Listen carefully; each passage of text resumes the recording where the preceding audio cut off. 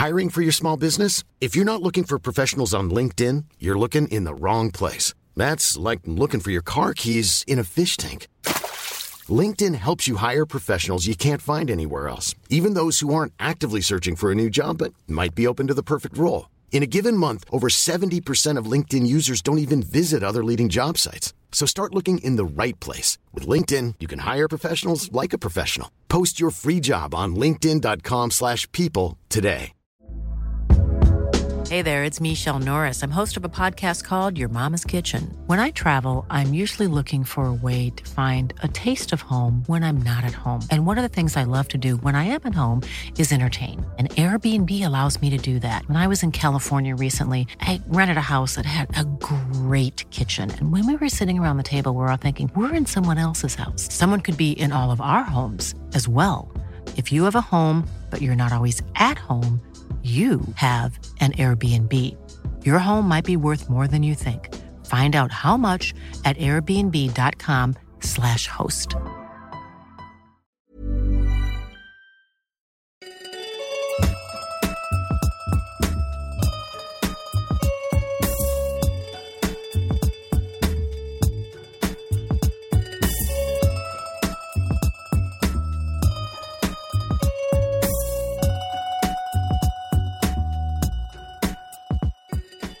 Hello and welcome to Coppola Connections. So I'm shaking every branch of the Coppola family tree to answer the fateful question, are they the greatest film family of all time? Last week, we looked at David Shire's contribution to Saturday Night Fever.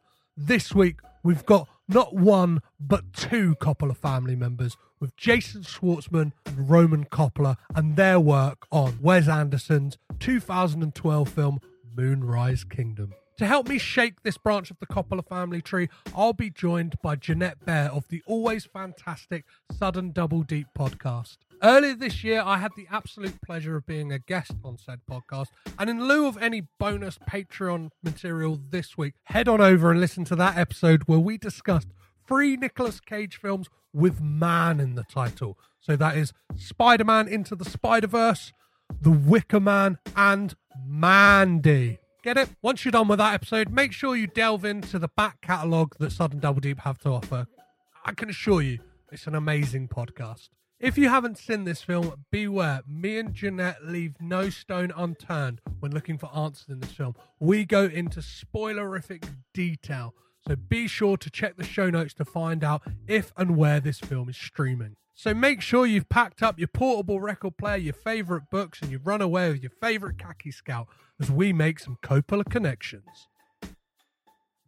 In 2012, whilst Jason Schwartzman's older brother John was the cinematographer on The Amazing Spider-Man, and his cousin Nicolas Cage released both Stolen and Ghost Rider Spirit of Vengeance, Jason popped up in a film co-written by his cousin Roman Coppola.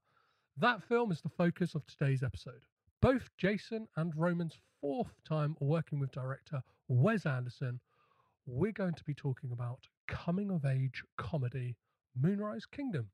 To join me to take a trip to New Penzance as we join the search party to look for these runaway teens and hopefully find some Coppola connections is 1/3 of yours and my favourite triple bill linked by a word in the film title podcast Sudden Double Deep, Jeanette Bear. Firstly, what kind of bird are you? What kind of what? Bird are you? What kind of bird am I? That's a very specific question. Like as a woman, like a bird, like or no, as in the question that Sam Sadusky first asked Susie Bishop when he meets her is what kind of bird are you? Yeah, because she's a raven, isn't she? And like, because the other girl's like, I'm a sparrow, and he's like, no, you, like, right in the middle. Yeah, she's a rook. She's not a raven. She's a rook. No, she's a raven. Oh, she is a raven. I'm a raven. Oh, I got it right. She gets downgraded to a blue jay because she has a fight with the teacher, which is a brilliant on kind of 5th watch this time. Something I picked up on. What kind of bird am I? I think I'm probably I'm probably one of those maybe a starling. Something like a general common or garden, British garden bird, I think. Amazing. Well, yeah, sorry to spring that weird question on you. More importantly, how are you doing, Jenny? Oh, I'm very well, thank you. Yeah, I'm good. I'm currently, this is being recorded, obviously, like in the podcast universe, when you're recording is never when it comes out. So yeah, currently it's the first week of the schools going back, and I work in a school, so like it's a bit manic. But apart from that, like I'm all good. I'm very well. How about yourself? Yeah, I'm amazing, thank you. I'm just kind of squirreling away, doing what I've got to do. I'm pretty much living a life like Captain Sharp, quite like a kind of nomadic, somewhat lonely existence. But like, yeah, there's a little bit of sadness, but mainly I'm quite chipper. I'm getting on with my day. Good. Thank you first and foremost for joining me for the first double Coppola connection film. So obviously we don't just have Jason Schwartzman in this, it's co-written by his cousin Roman.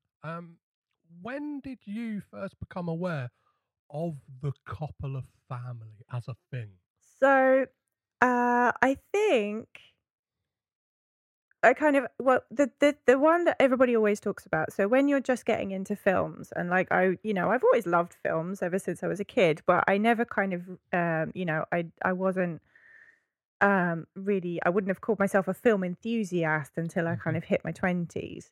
And then I really started to hit my stride, and I really got interested in films and kind of reading film magazines and kind of talking to people about movies. And I think obviously the one that everybody talks about first is The Godfather, so everybody kind of talks about how amazing The Godfather is. It's such a classic. Godfather, blah, blah, blah. It's one of the biggest films ever made, blah, blah, blah, blah. And I didn't get around to seeing that until I was around 23 or 24. And I kind of sat down with my boyfriend at the time, and I was just like, I was expecting to be blown away. I was expecting my head to be blown clean off my shoulders. And I was so bored. And like I'm probably the only person in the world who doesn't like The Godfather. But yeah, I don't like it, man. Well, I've got a bigger confession because I'm 29 years old. Correction, I am actually 30 years old. And I've never seen The Godfather. I've never seen any Amazing. of them. Properly. I think I've seen the first one maybe like when I was way too young. So like, right. wouldn't have appreciated it anyway. Yeah. Because it's a lot of like dark room and men talking. Oh yeah, like, tons of that, man. Like a whole ton of guys talking in rooms, and yeah, just being very serious in suits. That's kind of it for a lot of the movie. And yeah, I was really expecting it to be intense and dramatic and really kind of, gut punch me. And I think you have to be of a certain mindset when you watch these films. And then I was just like, maybe I wasn't in the right frame of mind. Maybe I wasn't in the right place. Maybe I wasn't appreciative of it enough. Maybe I need to reappraise it. So when I met Daryl, the man who is my husband and co-host on my podcast, I kind of said, I don't really care for The Godfather. And he was like, oh, okay. And I was like, maybe I need to rewatch it. And he was like, yeah, okay. He was like, well, let's sit down and rewatch it. And we sat there for all 8 weeks of The Godfather, because it is an incredibly long film. And I just turned around to him at the end, and I was like, nah. Nah, it's not for me. It's not for me. So I think, after obviously you see The Godfather for the first time, and kind of, people start talking to you about who Coppola is, then you get, it's fascinating how this family tree kind of unfurls, and you kind of, when you sort of look at the family tree and how much they've accomplished. I mean, they are Hollywood royalty. They've got this huge dynasty of filmmakers and actors and things like that. So yeah, I was definitely aware of him, kind of, but yeah, I didn't really understand him as a director, as a filmmaker, until I was in when did you first like become aware of like that they were a film family? Like, okay. As well. Yeah. No. I think probably when probably like when Lost in Translation came out. Because it was because people talked about Sophia being in The Godfather 3, and how much everybody hates it, which again is like totally subjective, and how bad she is in it, which I have heard many people say actually no, it's not her, it's the film. And she was kind of drafted in at the last minute because it was like anyway. So, but yeah, when Lost in Translation came out and it's Sofia Coppola, and obviously that's a very distinctive name. So you're kind of like, of the Coppolas, and people go, yes. And yeah, obviously that's a lovely film, and you kind of, you just start digging, I think, and kind of, I was an avid reader of Empire magazine. So like, all these articles and things, and you just start picking up bits and pieces and kind of knitting together this family tree, this dynasty of the Coppolas, tomato. I think it is Coppola, like but I keep saying Coppola just because it's unless one of them's going to come on here and tell you different, I don't think it matters. And please do, if you're listening, then you should. But yeah, you kind of, because I thought, oh, maybe he's just got the one daughter, maybe it's just the one Coppola. And then you find out that Nicolas Cage is a Coppola. You find out that Talia Shire is a Coppola. You find out that, all of these people, like, Schwartzman's a Coppola. And you're just kind of like, you sneaky motherfuckers, you're all fucking Coppolas. Like, why don't you just come out and say you're fucking Coppolas? Because it's obviously, I think it's a lot to do with, they don't want it to be seen as nepotism. They want to stand on their own 2 feet and be artists in their own right, which I understand. I think that's fine. But yeah, they are all sneaky motherfuckers, man. Ninja Coppolas. They all say that. You always get that impression that they change their name for, like, they don't want to be accused of nepotism, yet they all, like, do it. Yeah. Do you know what I mean? So, they'll all put their hands up and be like, yeah, I'm one. Like, they're all just quite happy to admit it. Like, just like, I'm part of the family. Yeah, Talia Shire, like, will be like, yeah, I'll take the role of Connie Corleone in The Godfather. Why not? Yeah. Nicolas Cage will, like, his second film ever. It's like, please, uncle, can I be in Rumblefish? And like, yeah, and there's all these kind of like links, and kind of looking at them, you kind of see that, like, Roman Coppola and Francis Ford Coppola are like producers on a lot of Sophia's films and stuff like that. Yeah. It's like, you're all kind of like feeding into the same thing. And I find like this, especially the relationship between Roman and Jason, like very interesting, because those two, along with the director Peter Weitz, created the show, and Alex Timbers, created the show Mozart in the Jungle, which is I've heard of that. I haven't seen any of it myself. A fantastic show, but then it's like this thing of like, I don't know, that like, so you got those guys, and then they kind of like, I don't know, Roman has this weird connection with Spike Jonze as well, and then there's like, well, wasn't Sophia married to Spike Jonze? Yeah, for like 4 years. Yeah. There's all that kind of weird thing, and then there's probably one of, I don't know, the relationships I kind of like, that both Roman and Jason are kind of like together involved in, is this kind of Wes Anderson extended universe family that he's going on. This kind of like magpieing all these creatives and actors and kind of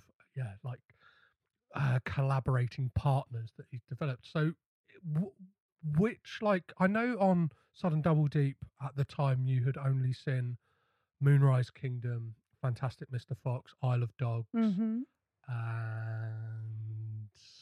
Grand Budapest Hotel. Have you seen any more Wes Anderson films since then? I have. I've seen Jason Schwartzman's first film where he was the Rushmore. Yes, Rushmore. So I've seen Rushmore now. But yeah, it's kind of the thing about Sudden Double Deep, which is, we're a podcast with episodes twice a week, and and Patreon and stuff, it's not actually, you don't get much time to watch films just for fun. A lot of the time you're mostly watching films for the podcast. So like you've got this huge list of must-watch films and kind of stuff that you want to delve into a bit more. But yeah, until I take like a year off from podcasting, like a sabbatical, yeah, unfortunately I don't get a chance to watch a lot of stuff that I really want to watch. But yeah, I did enjoy it. It was really, really good. So yeah, it's kind of Wes Anderson is just I prefer like his more whimsical stuff, I think. I think that one is kind of and as well, like I always have a bit of a problem with relationships where one of them is much, much younger. Like they just kind of make me a little uncomfortable, and it's kind of just like, yeah, this is funny, but at the same time, like he's supposed to be playing a child, and that's like a woman in her. Like, do you know what I mean? It's just like, he's like, he's a teenager. 17-year-old boy at the time. Exactly. And it's just, you know, I appreciate it is very funny and he's great in it. But yeah, it's just like, stop making this. Like, stop making this story. It's not cool, man. So yeah, I definitely and I think because that was his first film, obviously, like he really hadn't hit his stride, like with his artistic style, like how he likes to present his movies. Because obviously now, if you say Wes Anderson, everybody thinks of the color palettes and the sense of humor and the kind of, you know, the kind of the one-liners, and yeah, very much about the imagery of it, a lot more than they do instantly the, you know, the drama. I think that's people think much more of the image of it first, and then the drama of it second. So what would have been like the what would have been the first Jason Schwartzman film you would have seen, like, ever? That's a good one. That is a good one. You know what, he's one of those actors that you're always very aware of. I mean, his filmography is massive. He's made a lot of films. I think he's got, like, of the Coppolas, like, even including Nicolas Cage, has probably got like the most screen time. Yeah. Even though he hasn't been like, because it's not just the fact that like he's like just in loads of films and stuff like that. It's like he still manages to squeeze in like being like a regular on like a TV show. So like he created Mozart in the Jungle, but then like pops up like he's kind of got like he's like a side character in it, and then obviously he did 3 seasons of Bored to Death, and it's like he's definitely racked up the most screen time. He works very hard. Like he's always doing something. Yeah, I mean, we just watched Fargo, the new series of Fargo, where he was amazing. And yeah, he's one of those characters where like I definitely don't buy him as a mob boss. He's just not. Bless him. He's not built for that. Like he was really good in it, but I like the way he's kind of weaselly, and he's like he's you know, not your typical mob boss type. I think he's always kind of been in the background, periphery. And I've kind of never really I don't know when I first saw him, but I definitely think that one of the first times I would have seen him and gone, oh, that's interesting, was Scott Pilgrim. Yes. Yeah. You know, he is the evil X, isn't he? He's the biggest evil X of them all. And yeah, I think he was really, really good in that, because he is really funny. Like he's a very funny man. He's got perfect comic timing.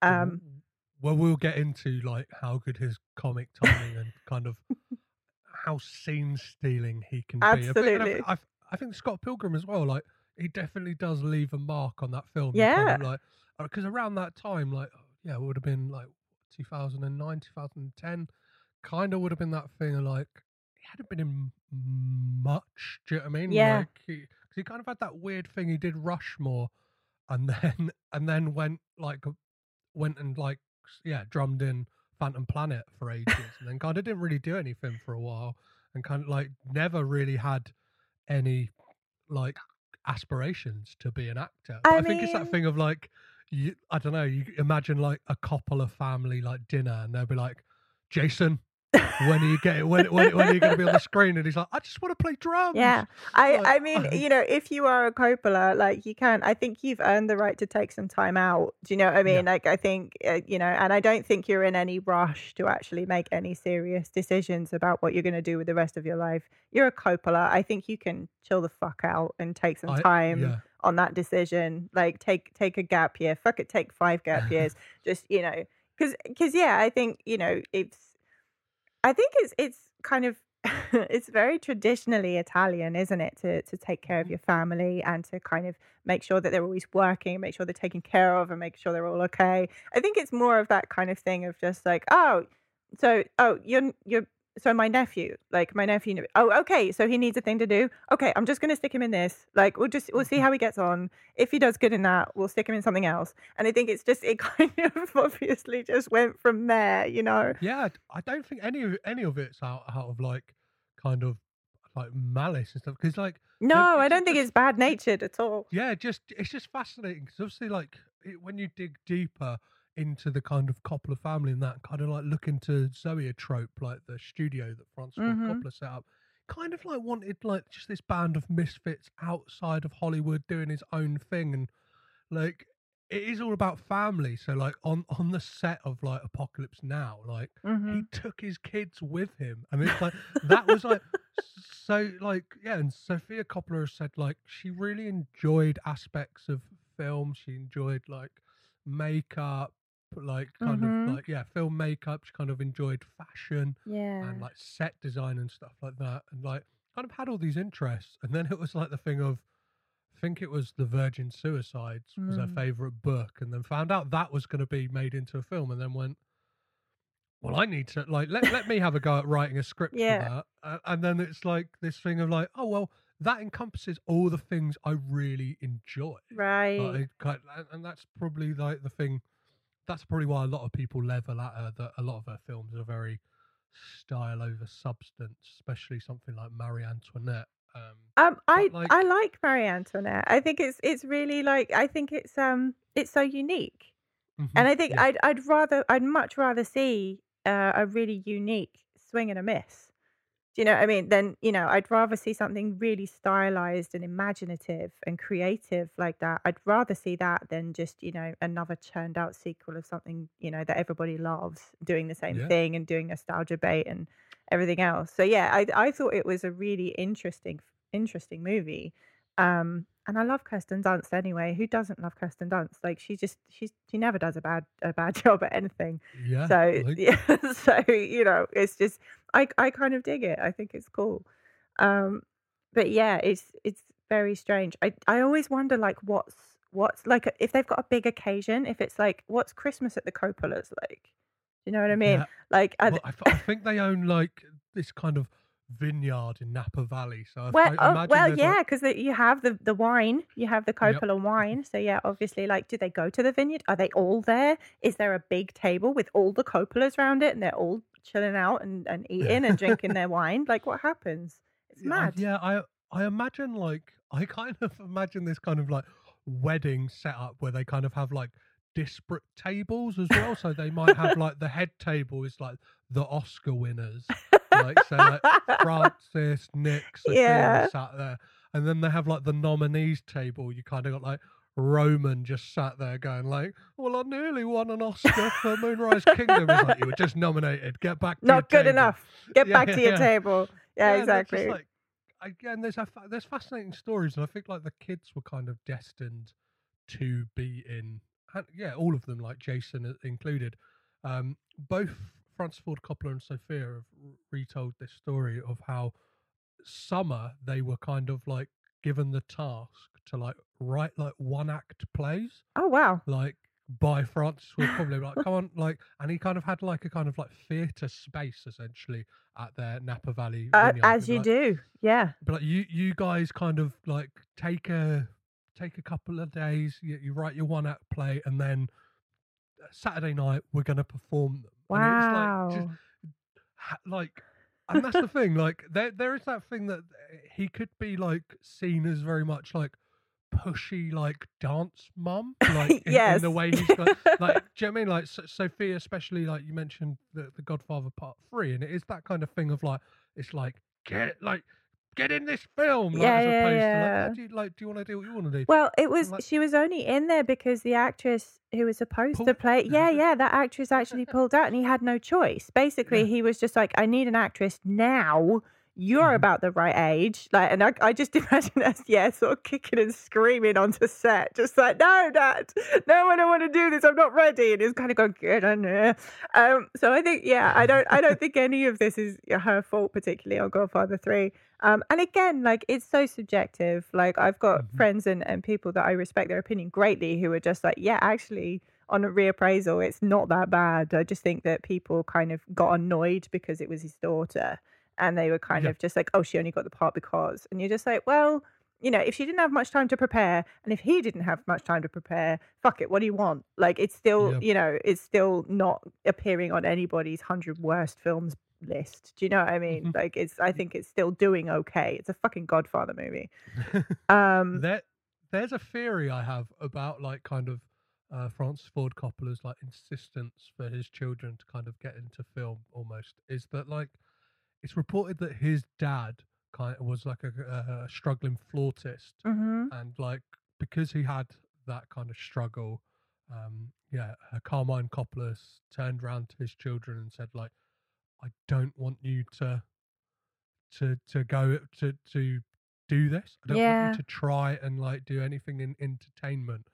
And I think it's that kind of thing when you're a parent, like that rebellion. Oh yeah, if you're told not to do something, it's gonna make you dig in and do it more, isn't it? So and especially if you are a creative person, if you already know that you want to do something creative and artistic, and either make films or be in films, or be a musician, or any kind of creative. If that's already flourishing in you, and it's something that you love and you're interested in, and then somebody goes, no, like it's like, well, fuck you, I'm going to be a filmmaker, I'm going to be a drummer, I'm going to do this because because when you're a teenager, like if anyone's like, don't you crawl over that broken glass and then get into that bath full of vinegar, you're going to do it because somebody's told you not to.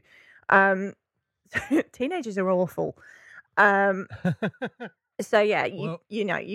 I think, of course. But it is understandable as well at the same time, because, it's very different now, because if you can only really be a creative in, the truest sense. You can only really like hole up in a little flat and create if you have a backer. So like if you have the money to go and do your degree and, and have a studio and be an artist, you need financial backing. So you either need a very rich family, or you need to strike it incredibly lucky, incredibly young, so that you can be financed, So it's not quite the same as starving artists. I think once you get past a certain point, you are free to be like, yeah, fuck it, be what you like. Like celebrity kids get the chance to be models, artists, filmmakers, actors, because they've got the choice to do that. None of them go out and become accountants. Do you know what I mean? Like nobody goes out and becomes an estate agent if they've got like a famous filmmaker father. But again, it's like it's that old adage of do what you love. Do the thing that you love the most. And I think that's just, that's obviously like a really nice thing to have, like to have that luxury to just be like, you've got the chance to do this if it's there, if you want it. If you do want to go and become an estate agent, that's fine. But like, if you want, you can be a filmmaker or you can be an actor. Well, you touched on the fact that, teenagers will kind of, when they're told not to do something, will do the complete opposite. Yeah. It was like the perfect segue to talk about Moonrise Kingdom. What kind of bird are you? I'm a sparrow. She's a dove. No, I said, what kind of bird are you? Dear Susie, here's my plan. Dear Sam, my answer is yes. Dear Susie, 1. Dear Sam, where? Dear Susie, walk 400 yards due north from your house to the dirt path which has not got any name on it. Turn right and follow to the end. I will meet you in the meadow. Who's missing? Shukusky, you in there? Jiminy Cricket, he flew the coop.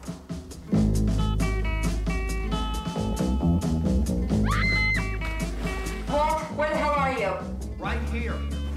Does it concern you that your daughter has just run away from home? That's a loaded question. Until help arrives, I'm deputizing the little guy, the skinny one, and the boy with the patch on his eye to come with me in the station wagon. C'est le temps de l'amour, le temps des copains et de l'aventure. What am I looking at? He does watercolors, mostly landscapes, but a few nudes. If we find him, I'm not going to be the one who forgot to bring a weapon. Me neither.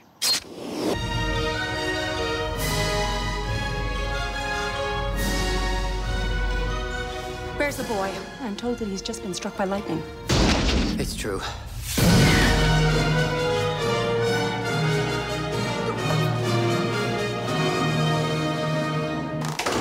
I'll be out back. I'm going to find a tree to chop down. When did you first see this film, and what were your kind of first impressions when you saw it? I think I saw this.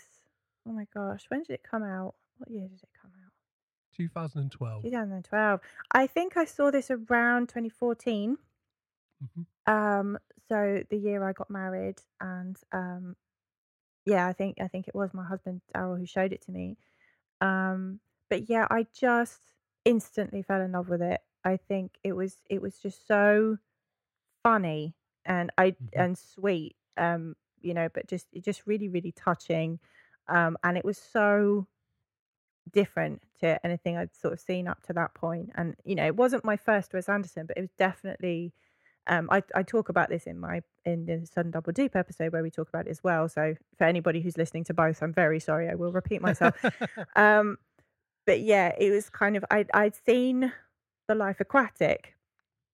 I think that was my first Wes Anderson, and I didn't really understand it. I didn't really get it. Because everyone is so serious. everyone's got such a, you know, serious poker face while they're delivering these lines, and it's kind of I didn't understand why they were dressed the same. I didn't understand why the fish were animated. It was just like it was all a bit like I don't get it. Whereas everyone was raving about how amazing this filmmaker was. So yeah, to see Moonrise Kingdom and kind of have it be so perfect. I think it's so perfectly made, and it's such a perfect example again of Wes Anderson's style and his aesthetic, like his color schemes and his symmetry that he uses, yes. and like, you know, perspective and all those kind of things that really make him stand out as a filmmaker. It is such a perfect example of that. But yeah, it's very innocent. Like the relationship between Sam and Susie is just so innocent and sweet. And yeah, just a lot of the actors in it, like the grown-ups in inverted commas, is some of the best stuff they've ever done. And I kind of, you know, I just feel like it's a real shame that Bruce Willis, especially, I feel like this is the last funny thing he ever did, and it might still be the last funny thing he ever does. Yeah. And I just think that's a real shame. Intentionally, at least. Yes. Do you know what I mean? Yeah. Exactly. Like, if people follow me on Twitter, they'll kind of know that I've got this like low-key beef with Bruce Willis, and I think it is because the fact of like he was so great, and it's that thing of like, you're better than this, man. Yeah. And I think it's the fact that like for the past however many years I've kind of like lived with people like bad mouthing Nicolas Cage for being in these straight to DVD movies. Oh man, like no, Bruce Willis is right there and like doesn't even show up. Yeah. For any of them, he kind of like turns up, phones gets it his in, paycheck, and then goes. At least like Cage is in a straight to DVD movie, but he's going like balls to the wall, fucking crazy. He's treating it like it's fucking. He's treating it like it's a fucking Oscar contender. Like, exactly. Yeah. But, let's talk about the kind of the cast before we kind of get into what this film is about. So, as you mentioned, we've got Bruce Willis as Captain Sharp, Ed Norton as Scoutmaster Ward, Bill Murray as Mr. Bishop, Frances McDormand, and a little aside, I love the fact that. I've got the Criterion like release of this. Lovely. Like documentaries and kind of the commentary is possibly one of the most Wes Anderson things ever, because it's presented by Wes Anderson. I think like a guy who's like the head of Criterion. Wow. And Jake Ryan, who played Lionel, the oldest of Susie's younger brothers. Oh right, okay. who is in 8th grade as well. He kind of plays like the awkward kid that Elsie Fisher's character goes on a date with at the end. Right. The kind of the chicken nugget kid. If you've seen No, that I haven't. Daryl keeps trying to make me watch it, but It's fantastic. Yeah. Like, it's such like definitely like one of I'm a little frightened of it just because I've been a teenage girl. Do you know what I mean? It's just like that crushing trauma of being alive at 14 years old, like, and how everything is just the worst. Like everything is like just it's so heart-wrenchingly awful. Like every day is the end of the world when you're 14. And I'm just kind of like, yeah, I'm not sure I want to go back in there. I'm not sure I want to, but yeah, I will at some point. I definitely will. Not to spoil the film in any way, but like the kind of one of the main scenes with Jake Ryan is near the end of the film, and kind of like when you get to that scene, it just makes you feel so like warm and fuzzy inside. And nice. It's just like he's fantastic, and he's one of many kind of child actors we get in this that like, and now like, oh, that's that kid from that. Yeah. So, going down the list, we have Tilda Swinton as Social Services, Jared Gilman as Sam Shakusky, Cara Hayward as Susie Bishop, Jason Schwartzman, of course, as Cousin Ben, Bob Balaban as the narrator, Lucas Hedges, what happened to him, as Redford, and it goes on. There's so many like great performances, and would you do me the pleasure of kind of giving a brief synopsis of kind of what this film is about, Jeanette? Yeah, of course. So essentially, this film is centered around New Penzance Island, which, according to the lovely Bob Balaban, is 16 miles across, and only a few miles wide. And yeah, it's a tiny little island. Oh, there you go. You've even got the lovely map of it. That's fantastic. But yeah, it's a tiny little island with a very small community living on it. And it's the story centers around Susie, who has 3 brothers and mum and dad who aren't particularly happy in one of the biggest houses I've ever seen. It's kind of it's the TARDIS. It's much bigger on the inside. And her kitten. So she reads books and she hangs out with her kitten. And yeah, she's a teenage girl. She's growing up. She's starting to get cross about the world around her. She's starting to get irritated by her little brothers. She's starting to get pissed off with her parents not liking each other. And she's starting to get annoyed that nobody seems to be listening to her. And then you have Sam, who is a khaki scout, who is one of the best Cub Scouts there's ever been. He is a survivalist warrior scout. He's amazing. And he meets Susie at backstage at a play, and they kind of have an instant connection. They like each other very much. They become pen pals, and they decide that they're the only ones that understand each other in the world, and they decide to run away and find their own little slice of heaven and live there together because they've fallen in love. And yeah, it's about, as soon as they go missing, obviously the whole island goes berserk, and yeah, the film is about trying to find them and trying to figure out what to do with Sam, because yeah, he's a foster kid. He's an orphan who's being fostered, and he's a inverted commas problem child, and yeah, needs to figure out what needs to happen to Sam. But yeah, it's kind of it's this whole cast is just, it's all tangled up in this this love story, this love story for the ages. So let's talk about some of those earlier scenes. Like, it kind of like, I love that opening because it kind of like is the Wes Anderson calling card when we get that kind of like, here's like some like shots of like very static shots, but then quick like pan zooms and this kind of like, I think Daryl put it in your episode of like this doll's house effect. Yeah, very much like a doll's house. Like you've taken a wall off the house, and you're just looking in the rooms as they move around the house. Yeah, it's kind of weirdly like you don't really get a sense of the geography of the house though. At the same time, it's kind of like I would love to see, like, I'm sure there's somebody who's making kind of Tony Collette style miniatures. Oh yeah, from Hereditary of Wes Anderson houses. Like, I'd love, probably. Like, there's probably the one on big- Instagram right now. I'm sure if you hashtag Wes Anderson interiors, somebody's got a page devoted to it. I'm going to or guarantee like an it. Etsy store. Yeah, like, yeah, exactly. I'll get a Davy Crockett hat, a Camp Ivanhoe badge. Yeah. like Oh a my khaki God. scout The patches patch. in this movie. Like, I'm a big fan of patches. I collect them. I have a denim jacket covered with them, and I patches is one of those things. Pin badges and patches is one of my loves. And yeah, the amount of patches that these Cub Scouts have that I need in my life, like they're so great. And kind of, I keep trying to pause the film at the right moment so I can read them, because like, yeah, some of the Khaki Scouts have more than others, but their symbol is like a little raccoon head, and I just love it. I just love the look of this so much. There's so much detail, like in the costumes and everything, and it's all, obviously it's Wes Anderson. It all has to fit a certain color palette and a certain tone. And this is set in the 60s as well. So like it does have to have that kind of 60s aesthetic. So everything's a little bit homemade and ramshackle, you know?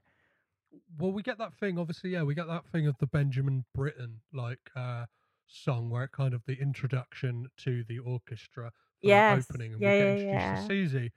But yeah, as you kind of like mentioned, like the island, like New Penzance, and Bob Balaban. Is this kind of like I don't? He's like a geologist. He's like, yeah, like a Greek chorus as well, isn't he? 'Cause he's kind of like telling you like what's gonna happen, and like but only in regards to the island. So like it's almost like the island is a different character in the film. It's like its own separate entity in the film, is this tiny island. And yeah, I love the Bob Balaban scenes, because yeah, he's this little man in a big red coat, and he's and his walking boots, and yeah, he's either like measuring the wind speed, or like he's sending a weather balloon up, or he's like standing with one foot on a rock, like in front of some scenery, kind of with his hands on his hips, telling you some information. And yeah, I think it's adorable. He kind of, he tells you like, how much rainfall there is. He tells you what the wind speeds are. Like, he tells you how big the island is. His introduction, and I just always think of that thing of like, how long did that actually take to shoot? Because obviously, like, his background just keeps changing. Yeah. And, like, this film like bears repeat viewing, because you kind of like, I don't know, there's like one moment there's just like this gruff man like sat at a table with like kind of hunting gear behind him, and it's like, yeah, and then there's like him on the rocks, and then you've just got like these two random children in the background. Yeah. Like what is like what is going like that comes to play like much later in the film as well, and it's kind of but like, also like great. there's kind of the sun's at different levels at different times when he's talking to you. So like in some it's really sunny, and in some it's really cloudy, and some it's raining, and some it's dark, and you're just like, yeah, that must have taken a week, like just Bob Balaban scenes. I mean, or it could have taken 2 days, who knows? But it's just it gives you that sense of him just being around all the time. Like he's in the background, and he's kind of, he is the island, isn't he? Yeah, and like I love there's a moment when like the parents and the khaki scouts and that are desperately looking for Sam and Susie, and he kind of just like turns up and goes like, oh, if you remember, I gave Sam his cryptography badge or something. Oh like yeah, that. yeah, And his he's map like, reading, yeah, he will definitely be going to this place, and it kind of almost feels like a joke between Wes Anderson and Roman Coppola of going like, we've like written ourselves into a bit of a hole here. Let's just bring in the narrater to kind of like tell them like, we're going to be here. Yeah, at the beginning he tells you about because there's Native American trails across the islands. So yeah, that kind of, it does come into play, because it's the kind of Native American symbols are painted on things. So you have teepees and horses and Native Americans. There is an egregious use of a Native American headdresses in this film, but I will forgive it. One of them is worn by Bill Murray's actual son. Yeah, well. Yeah. It's not cool, man. But yeah, it's what it is. Let it go. Well, it's that thing of as well that, sorry to do about like all this kind of iconography of native people yet not a single person. Not a single person of color, not a single Native American lives on this island that is like historically Native American with Native American trails and names for its camps. Yeah, exactly. That's just very Wes Anderson, though, isn't it? It's just, I think he's becoming more aware of this, and I think the louder people shout, the more he'll listen. I think, you know, it is one of those situations where it's just like, if enough people turn around and go like, Wes, man, you have to address this. Yeah, I don't know, like, whether I'm saying this because I'm a fan, and it's that thing of like, I genuinely think like, especially the earlier stuff is done on a sense of like naivety of like, yes. Do you know what I mean? Like, I often think about it like doing a podcast. I'm like, it's just you and a load of men talking a load of time. And it's like, well, that's not down to me going, I hate women. That's more down to me going like, I feel like very self-conscious approaching women. Like, yeah. It's down to that fact. But like, yeah, and it's, well, even when he did Isle of Dogs, I think there was that was problematic in itself. Yeah. Like, that was problematic all by itself. So, but let's not get bogged down. No, you're going to talk about some other controversy with this. You're going to talk about that with somebody else on a different episode, and I feel like you can dedicate the entire episode to how problematic these things are. But yeah, it's kind of.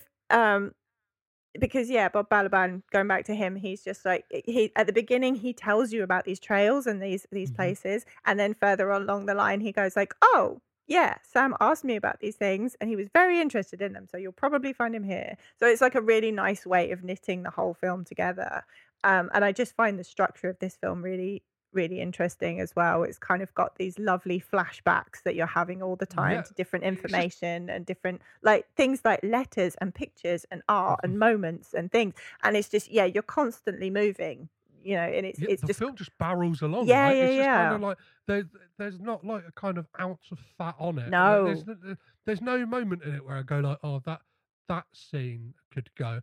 And even like the kind of more quiet scenes, it's like, if you take that out, this whole thing falls apart. Because as much as it is this kind of like romantic story about these two like teenage kids, it's kind of not at the same time. It's kind of like using them as a thing of being like making you look at that, and then it kind of gives you these like small moments, whether it's like the bishops, like the two counselors. Oh yeah. Bill Murray, like when they kind of have their moment later on in the film, where they kind of like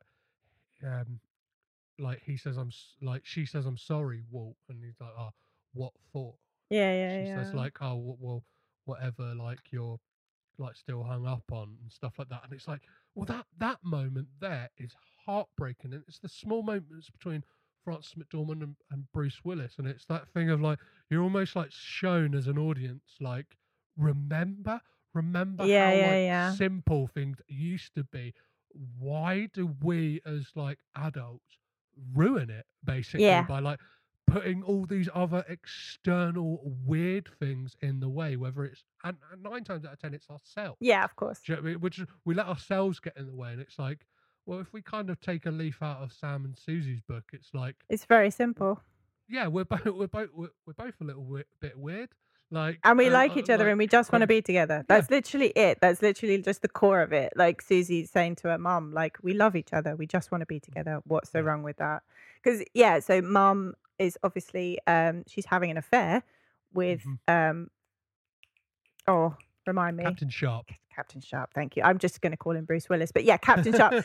She's having an affair with Captain Sharp, which has obviously been going on for quite some time. Because when he takes Sam in for the night until social services comes to get him in the morning, he was talking about being in love, and he's like, have you ever been in love? And he's like, yeah. And he's like, well, why aren't you together? And he's like, because she didn't love me back. And it's quite obviously, Susie's mum, and you're just like, well, why didn't you? Because she loves you now. So what happened in that time from like, him saying, please stay with me, please be with me, and her going, no, I'm off to marry this guy, and then coming back full circle and realizing actually she does love him. So it's like, there's this huge complicated story going on where, like Mr. Bishop obviously knows the affair is going on and he's very depressed about it. But again, it's like it's not really spoken about because they have these kids, and you know there's obviously a huge complicated backstory going on there. Yeah, but it's like as much as it is in the background, it's obviously that thing like you start to realise that like it is saying something about the time that this is set as well. Yes. But obviously like for a woman especially, there would have been social pressure to kind To of stay with the family and yeah. and be with someone who's kind of like respectable. Yeah. You know what I mean? Like, whereas like the kind of one lonely island cop, you know, like Wes Anderson has said, like, it's kind of interesting that he's inspired by the character by Roy Schneider's character in Jaws. He kind of like Nice. that imagery of like the one cop in a place, Yeah. and kind of like all of the kind of communities, small or big problems fall upon his shoulders. Yeah, it's a nice analogy. And there's this thing like digging into like the music whenever Sharp's on screen, you got like Hank Williams, and it kind of shows this like loneliness. 'Cause Yeah. it's like this kind of like lonely cowboy music almost. Yeah. And it's like you get this sense that like I don't know, he's heartbreaking. Yeah. And it's like it's that thing. Look, even though I would have been like, I saw this 2012, so I would have been in my 20s. Mhm. I was like, even then, I was like, I can more relate to like the kind of because I would have been like early 20s, so like would have related more to like the Sam and Susie. Like, Yeah, do you know what I yeah, mean? yeah. Like, I remember that from like 10 years ago. Yeah. Whereas like now I'm like getting older and like my circumstances have changed. I'm like, oh, I relate so much more to Mr. and Mrs. Bishop and Captain Sharp. Like, Yeah. kind of like The sad grown-ups. Yeah. what happens when it all goes wrong, and like like especially now it's like, yeah, I know, like I've had somebody who like I loved and it didn't work and stuff like so that those lines are like, oh, like absolutely murder me. But, Yeah. let's talk about Camp Ivanhoe. Oh my because God, Camp I love it. Ivanhoe. I love it so much. And honestly, I think, and again, I said this on the podcast episode we did, but Edward Norton, like he was in 2 of the films that I picked for my birthday episode. So he was in Kingdom of Heaven. Obviously, he was the king with the mask. You know, he had leprosy, and you don't see his face, but I think it's one of the best things he's ever done. He's so subtle and gentle in that film, and his performance is quite extraordinary for a man who's like not really seen for his whole performance. And he is hilarious. Like Edward Norton again is a man who I'm just like, please be funny. Like you don't have to be serious all the time. You have such good comedy chops. Like, so please like push yourself to, you know, it might be more like out of your comfort zone, I think, you know, to take these kind of funnier roles rather than serious roles. Because when you think Edward Norton, you think Fight Club, you know, you think Hulk, you think these kind of, you know, angry or very sad characters. But yeah, that guy's funny, man. He's got serious comedy timing. And just the first walk through Camp Ivanhoe, when he's just like, how's that lanyard coming along? Horrible, sir. And he's like, and he's smoking a fag, right? Because it's the 60s. So he's smoking a fag and like walking through, and there's a kid setting fire to an ant's nest, but he's not really interested in that bit. He's interested in the fact that his socks aren't pulled up and his shirt's not tucked in. It's a uniform violation. And then this kid's building a tree house on top of what is essentially a telephone pole. It's like a tree with no branches. And he's just like, safety violation. And he's like, well, then where would you build it? And he's like, lower. There's something crazy about that. That treehouse was built. And then they actually just, built. For that shot, just took away the guide cables. Oh my God. It. Yeah, like on the commentary, Wes Anderson kind of goes into like, it says like there's little weird things. And like part of me is like, is he trolling? Like, because that to me, it's like, there's the uses of miniatures throughout the film. Gorgeous miniatures. That's got to be a miniature, because otherwise, that's like, mad. Why would you actually build that tree? I mean, it looks great. You know, it looks fantastic. But yeah, like I didn't for one second think that was a real tree house, because it just looks like that it's just on a telegraph pole. It's just this little tree house swaying precariously in the breeze. Like, Jesus. The Blu-ray menu on the Criterion just has this amazing thing where it's got the treehouse kind of slightly swaying in the wind. So dangerous. And then cuts to Redford's motorbike. Yeah, in the tree. Yeah. Yeah, just putting away in the tree. Like, and yeah, it's wonderful. It's such a reflection of the 60s and how like it was very much like more about discipline and you know, hard work. Rather than any kind of regard for children's safety. Like that kind of thing was just so not forgotten about, but it just wasn't even a consideration in the 60s. Like that actually what these kids were doing was very dangerous because yeah, these kids have knives, arrows, they have axes, they have fire, you know, and yeah, some of these kids are tiny as well. Like some of these Cub Scouts are really tiny. So like, yeah, it's just, it cracks me up every single time. They're kind of treated like soldiers, these tiny kids. Yeah. I love that kind of, like you mentioned, that first introduction to the camp. And when you get like the kind of reveal that Sam's, as Scoutmaster Ward says, Jiminy Cricket, he flew the coop. And it's like the best thing about that scene, like it cracks me up every single time. So he's like, it's zipped from the inside, which isn't a thing. It's not a thing. Like, and he gets out his little penknife so he can open it from the inside. As again, it's a zip. Like zips work both ways. Like it doesn't matter which side you zip it up from. And then Sam, bless him, instead of like just leaving the tent through the zip, like through the zippy door, he's cut a hole in the side, which is completely pointless. Not only that, he's covered it up with a poster, but you can see it from the other side. It's just, it's such a wonderful visual gag that is just so perfectly constructed. I think like comedy is actually a science. Like sometimes, like especially for things like visual gags, and when you get it that spot on, like that perfect, it's just magic.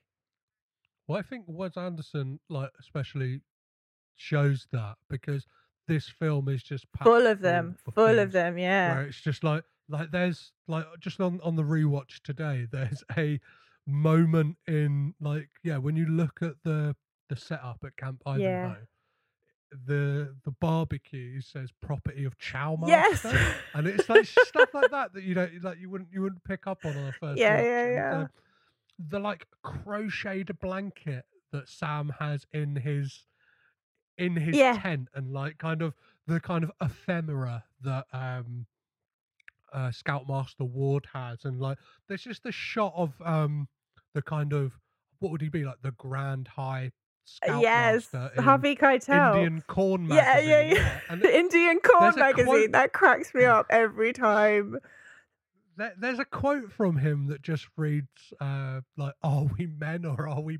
Are we mice or are we men?" And it's like stuff like that. It's just like fantastic. And when the kids get like, so Scoutmaster Ward gets. Like says to them like, well, we need to look for Sam, and and they're like, weapons, and he's like, no, we're trying to find him, not hurt him. Like it's just it kind of the fact that you have to remind these kids that it's just like, no, this isn't warfare. Like you're supposed to be finding someone, like not hurting them. The moment I love in that is when one of the kids asks him, like, he says this is a non-violent operation, but like earlier a kid had asked him like, what's your real job? Because you kind of got these kind of like Aaron Sorkin, like walk and talks almost, like him kind of like marching with the kids, and he says like, I'm a math teacher, and they're kind of like Lazy Eyes really giving him sass because he's like, oh, do you need a PhD for that, sir? Yeah. And he kind of like, you get this sense of like self-doubt in him, and it's kind of beautiful. Yeah. Well, because he turns around and goes, no, actually, I'm a Scoutmaster first and a maths teacher second. And it's just like, that's his passion. It's just like, no, this is what I love. Like I do maths teacher to pay the bills. Like I'm here for you guys. Wes Anderson said the reason he cast Edward Norton is because he thought he looked like somebody who would have been painted in a Norman Rockwell painting. I always find that fascinating. Like he does have that kind of like period appropriate look to him, whether it's the way like he kind of styles his hair, and he's, for somebody who's played all these dark roles, he looks very boyish. Yes. Yeah. Like when you put him in a pair of like khaki shorts and like a scout uniform, like even with the cigarette on, it's like like, do you know what I mean? He doesn't look like he'd been old enough to buy them at the time. Yeah, exactly. Yeah, he looks like a 17-year-old in a rough area. To be fair, I think you put shorts and knee socks on most people, that's what happens. Like, you instantly infantilize them when you put somebody in shorts and socks like that. But yeah, it's just and as well, there's something about Scout uniforms as well. It's kind of, it's like you get the same thing with Mounties, anything with a hat. I feel like anything that's any kind of uniform that's got a hat with it, like, or a sheriff, they kind of look like a kid playing that role, like not like a grown up. Do you know what I mean? Or even a cowboy. Yeah. It's that kind of like, that's not a real outfit, is it? That's a dress up. One of the kind of things I love about this film as well, and the way it was kind of like put together, is they all apparently they all kind of like shared a common, like not in a weird way, but like kind of like lived like locally in Rhode Island. All kind of like came to set in costume, like so would get on a bus, like did their own makeup, even down to Cara Hayward. Susie, like, she did her own makeup. Yeah. Yeah, and it kind of has this sense of like a big summer camp, and it's like it seems like it was a lot of fun, and like I imagine like from like seeing like behind the scenes footage and stuff like that, you just got this like there's this very bizarre moment in like this kind of behind the scenes documentary where there's like it's at Fort Lebanon and there's all the kind of khaki scouts, and like Wes Anderson, like they must have finished a take or something like that, but they're all kind of like it's like Beatlemania, and there's all these kids like shoving their hand towards it, but there's like this kind of they've almost like developed this like they've been in Wes Anderson land. Yeah. They're all going like, it's a pleasure to work with you, sir. And it's this night, or like, and there's just one kid who goes like, I love Fantastic Mr. Fox. Oh, so nice. Isn't that sweet? But yeah, like you forget how many kids are actually in this film. Like there's actually very few adults. The majority of the cast of this film is actually the scouts. So, and the kids in the play. And, there's just so many children. So, yeah, when you it must have been so much fun. And when they get to, the St. Jack's Island, is it St. Jack's or St. John's? St. Jack's, right? St. Jack's. So, St. Jack's, they get to St. Jack's and they meet Cousin Ben at like the bigger camp. There's stuff going on in the background. There's zip wires, there's rockets, there's kids doing assault courses, there's running, there's kids running in formation. There's all this kind of go and stand by the trampoline and talk about it. There's a kid bouncing on a trampoline. Like there's kids everywhere doing the maddest stuff. So yeah, they must have all been having such a good time, and I think that's lovely that he managed to create such a lovely, fun atmosphere for them. They found a lot of the like khaki scouts whilst essentially looking amazing for the character of Sam. Yeah. Because they were like, and it took 8 months for them to kind of find Sam. Yeah, because the kid who played Redford was going to be Sam initially. I think he was who Wes Anderson had in mind to be Sam.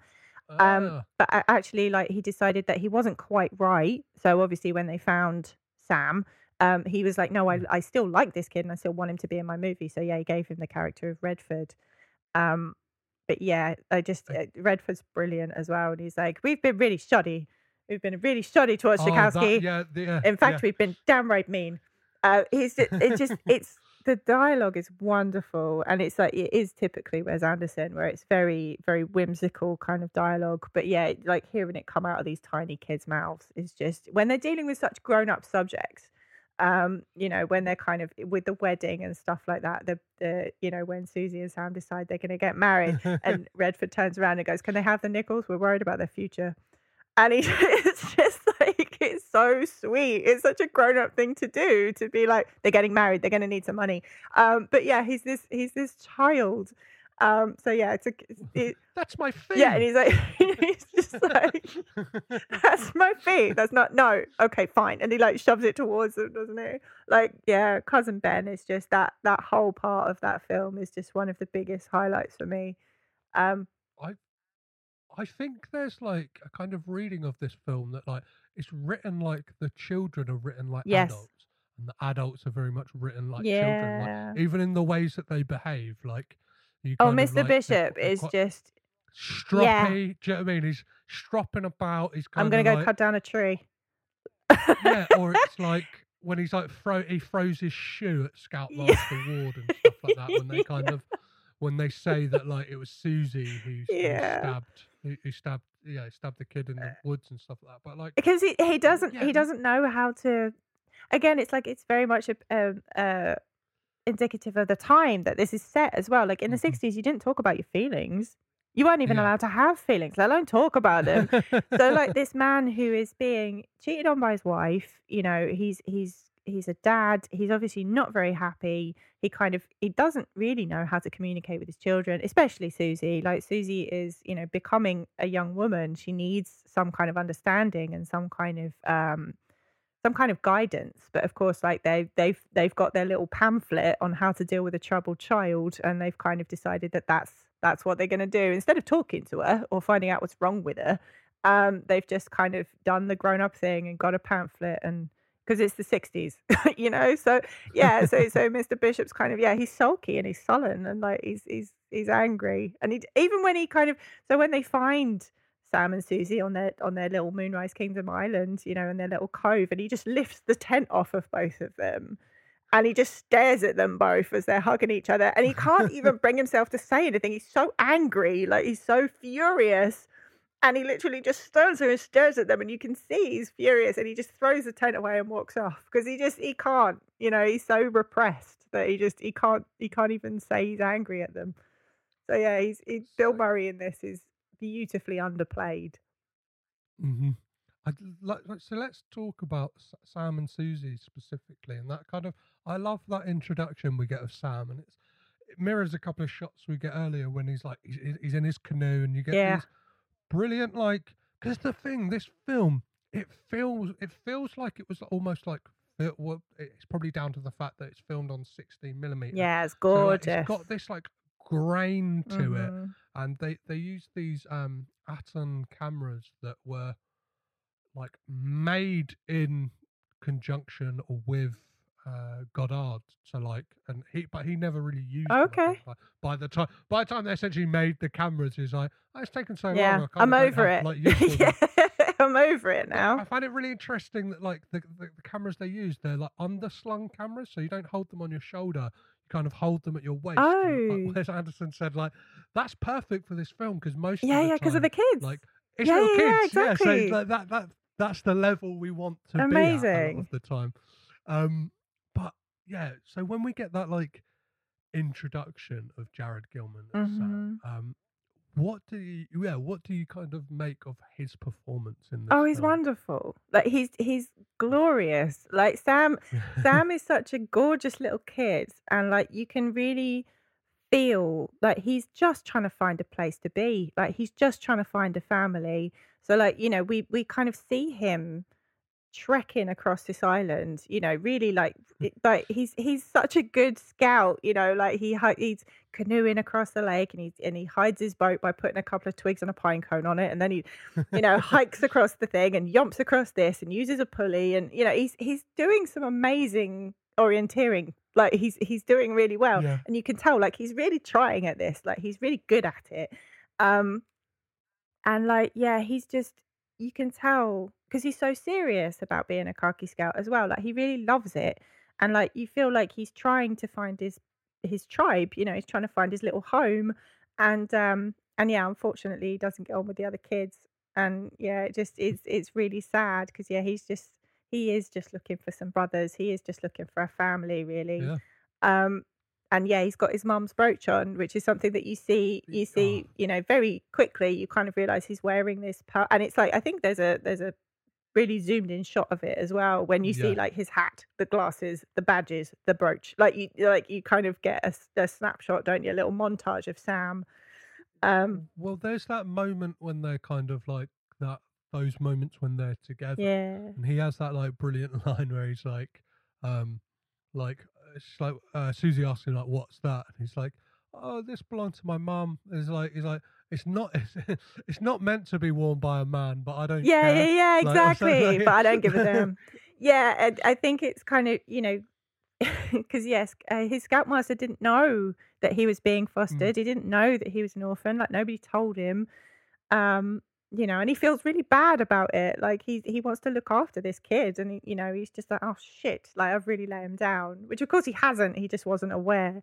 Um, but yeah, no, Sam is just yeah, he's just a normal kid. He's just I kind of I get kind of sad that people read too much into this and they kind of like, oh, it's abusive and it's too sexual and it's just it's making these kids too grown up. And you know, I get really sad about that because there's something so innocent and Yeah. pure about Susie and Sam and the way that they kind of fallen into this romantic love with each other, because it's just like, have you never been 12?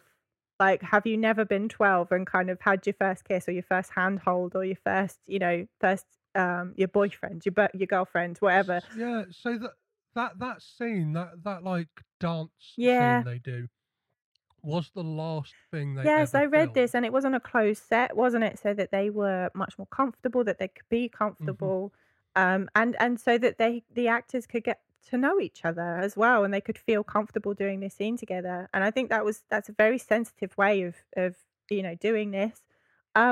And yeah, the things that they're doing aren't really sexy. Like it's not like they're stripping. Do you know what I mean? It's just Well, it's not filmed in like a kind of like sexualized manner. And there's something I've been listening to recently, which is Lolita podcast, Right. and it kind of goes into the like adaptations of the book Lolita, like Nabokov's book Lolita, Yeah. and kind of like how kind of like inappropriate. Yeah. icky and the sexualization of a teenage Yeah. girl A young that teenage is- girl that- as well. yeah.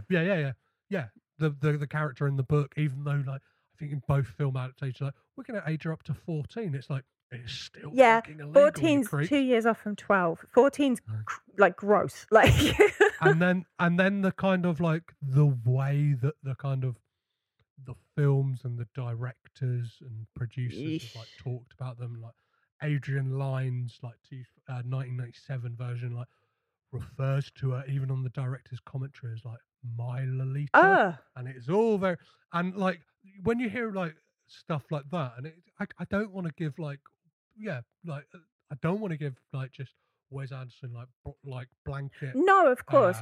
shadow Yeah. of a doubt, but at the same time, like I do think that this is like done in like it seems like it was done in a sensitive Yes. way, and it as you said, like it just touches upon that thing of like what it was actually like To be a kid in love. to be at that age, Yeah. and it's that thing of like they're kind of like even in those scenes, it's like, and I think it's something that Matt Brothers Mhm. touched on Solo Double D. It was like there's no like lingering shots No. on anything inappropriate. There's no like, close-ups. There's no nasty kind of close-ups of skin, or like, you know, there's no light shining on hips, or do you know what I mean? There wasn't any gratuity with that scene at all. It was, you know, and they're kind of Susie's underwear isn't too old for her. Do you know what I mean? It's still very much like age appropriate.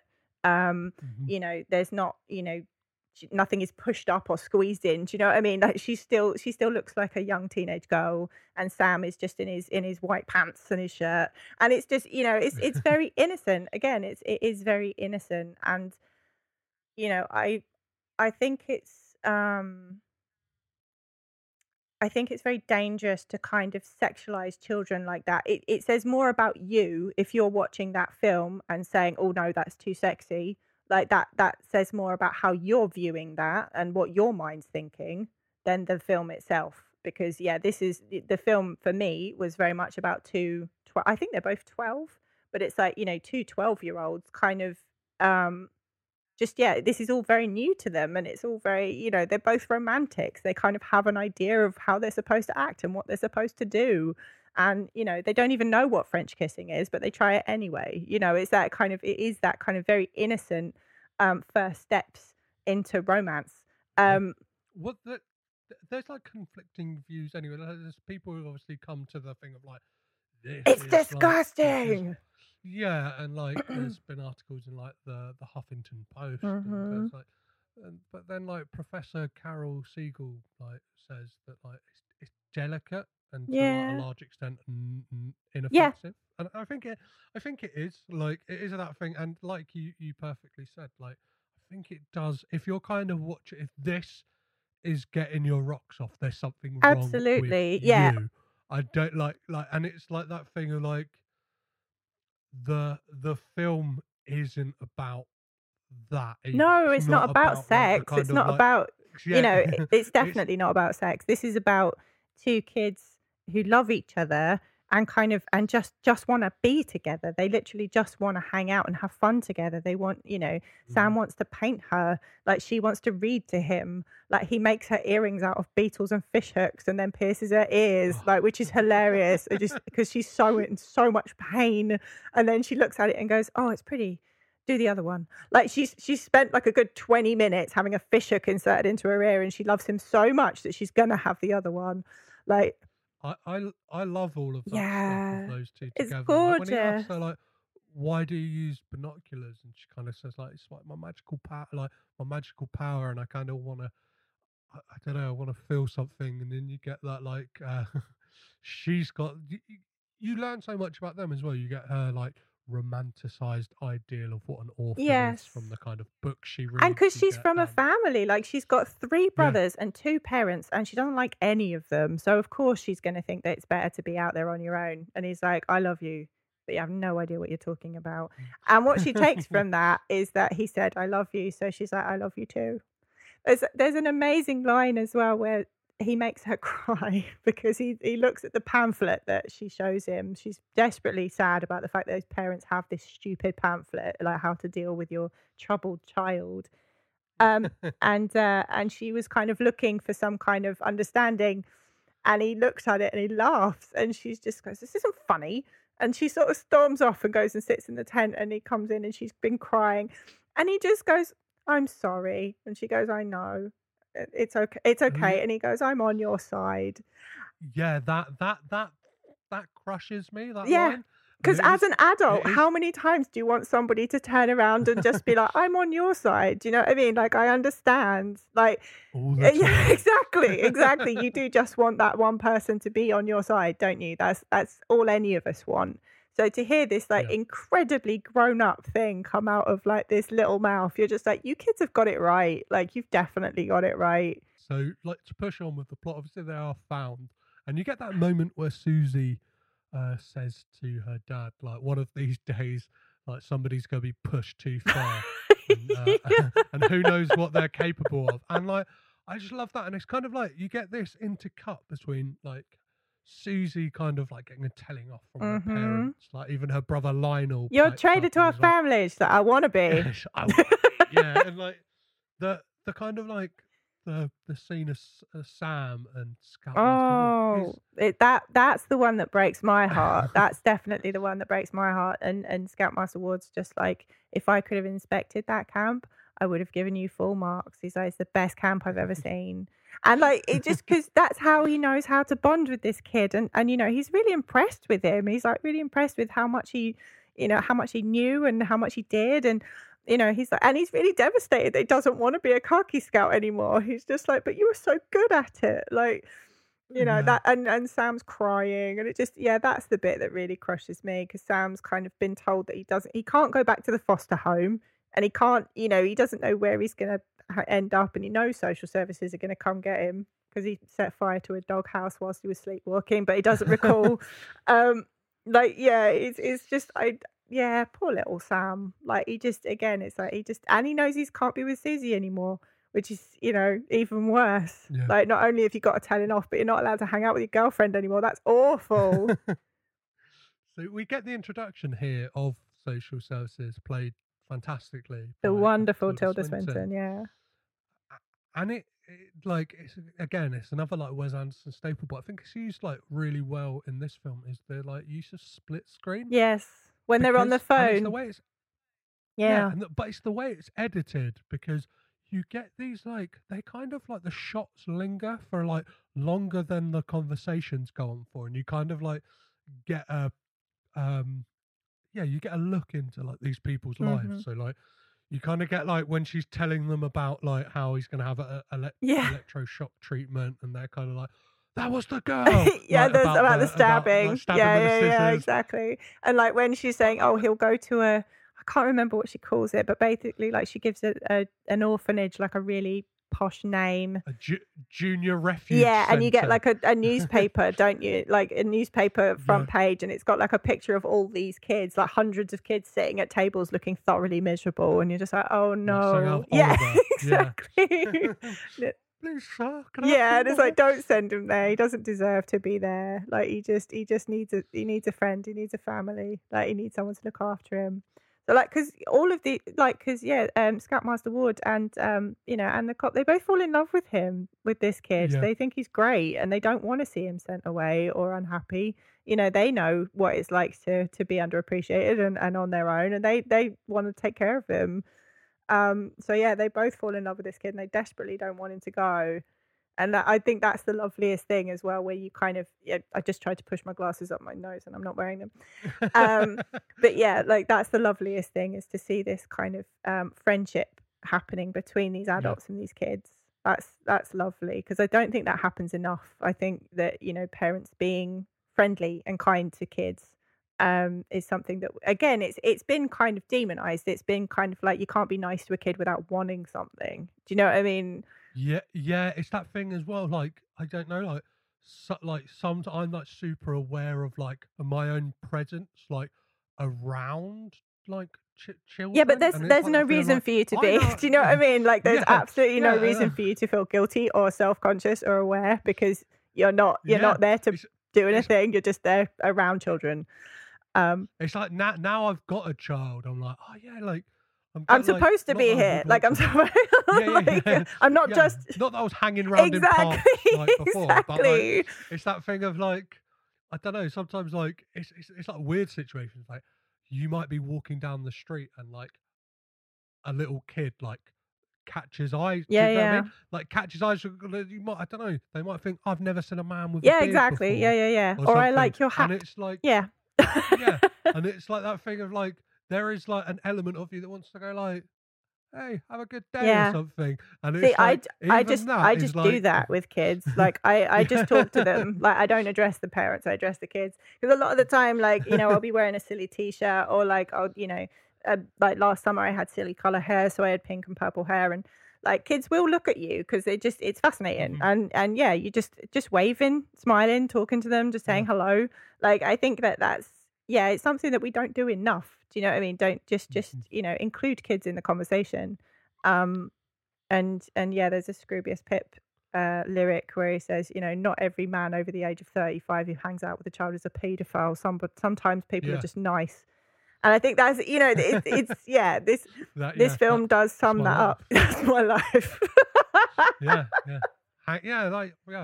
Even like with a kid and like in parks, like people like, especially if he runs off, people are looking at me going, "Who's this kid?"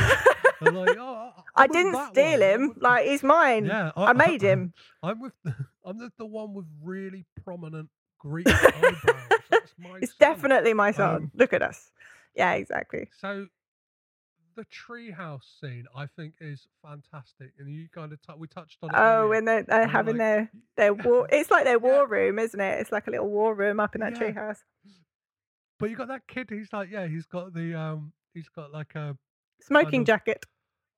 Smoking jacket on. They're all playing cards and stuff like that. And like, I'm surprised they're not smoking, to be honest. Like it's and then we get like the breakout, like the rescue. Get out of my chimney. So that's something that's really interesting. Is like I was like, because I'm always fascinated like how stuff is filmed, and like that one was done. It's just horizontal. Like it's not a proper chimney. Oh, okay, that's clever.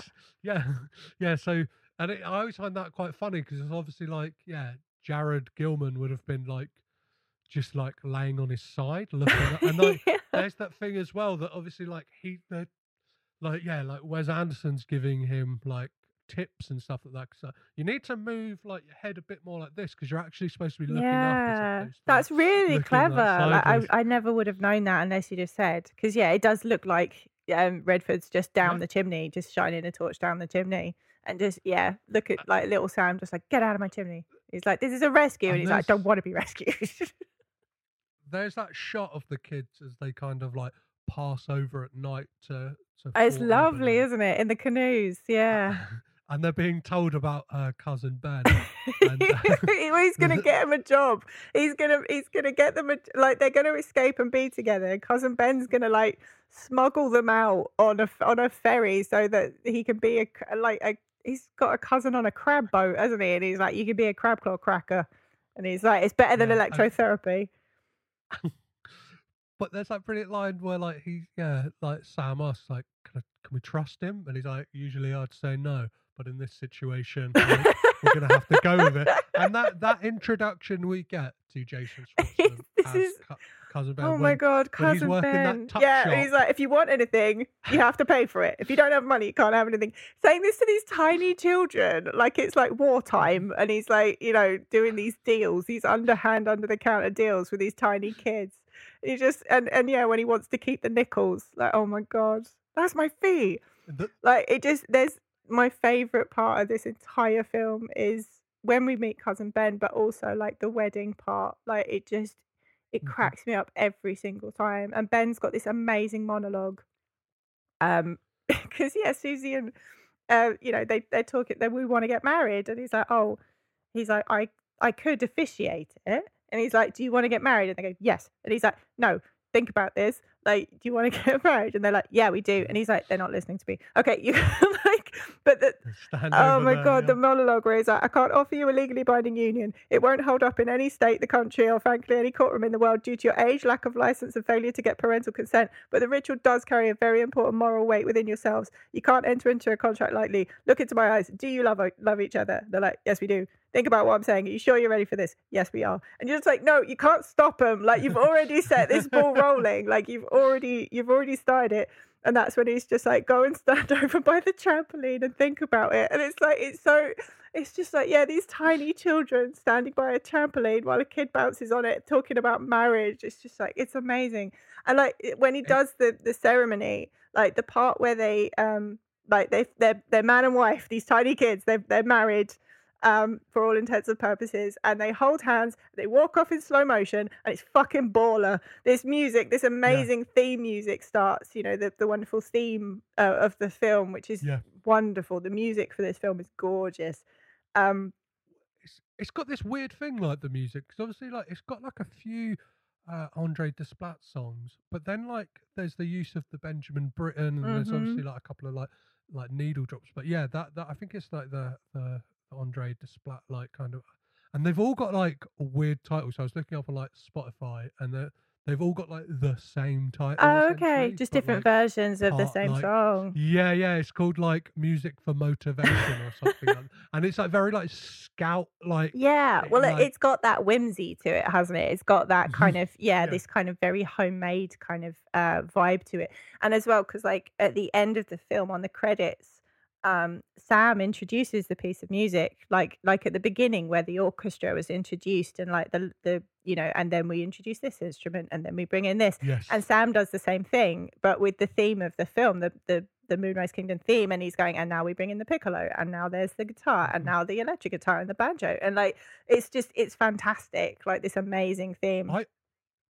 I think that might be the kid who plays Lionel. Oh, is it? I thought it was Sam. The kid who has the record. Oh, right. Okay. Yeah, just because, like, I think that he's got... And, like, this is another thing. So that kid is on the director's commentary for this film. And there is a moment that is, like, possibly one of the most Wes Anderson moments.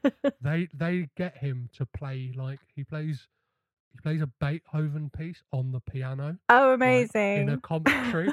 And he's just this kind of like the most Wes Anderson child in the world. Is he wearing a little yellow suit? You have, like I can only assume. And then like the commentary is done that they call people who were like involved in the film or like are in the film. They just call them on the phone. So like they call up Bill Murray and let this kid talk to them. And he goes, hey, Bill. It's Jake from Moonrise Kingdom, and like the introduction when he calls up Edward Norton, he's like, "Oh hey, it's Jake from Moonrise Kingdom," and then he just says it's Jake. He doesn't even say from Moonrise Kingdom, and then like Wes Anderson says to him like, "Oh maybe you should say it's Lionel from." Right, because of course like, he's not going to remember. Yeah. Ed Norton sounds quite despondent, and he's like, I just didn't sound happier because you're not a khaki scout. Exactly. Yeah, it's like it's not one of the kids he worked with, because obviously, like, why would he have learned that kid's name, like, or like remembered it so well? Yeah. And so with the thing with like Cousin Ben, I obviously sent it to you beforehand, but had you seen that kind of like promo clip of like the film night they did? No. Like, the kind of Cousin Ben film night. So it's this like amazing. It's only like 2 minutes and can easily be used as like almost like an introduction to the film. So it's like at Fort Lebanon, the kids having a film night, and it's Cousin Ben, and it's this thing. It just makes me want to see more Cousin Ben, because he's there like checking the kids, and he's like, hey, they milk duds? He's like, that's no outside counter bear. He's like moving. He's like, you can buy jelly beans for 50 cents, and he's kind of got this priceless. Yeah. Like, he's hustling these children. Exactly. Yeah, kids turn up late for the screening, and he's like, 1,600 hours means 1,600 hours, and they're like, come on, please, and he's like looks around and says like, well, you can sit at the front on the floor. He has got this, like, it's like I was saying earlier, like these tiny children are kind of being treated like soldiers. Like it's just, you know, there's no scout organization in the world that would be as strict with their kids as these ones are.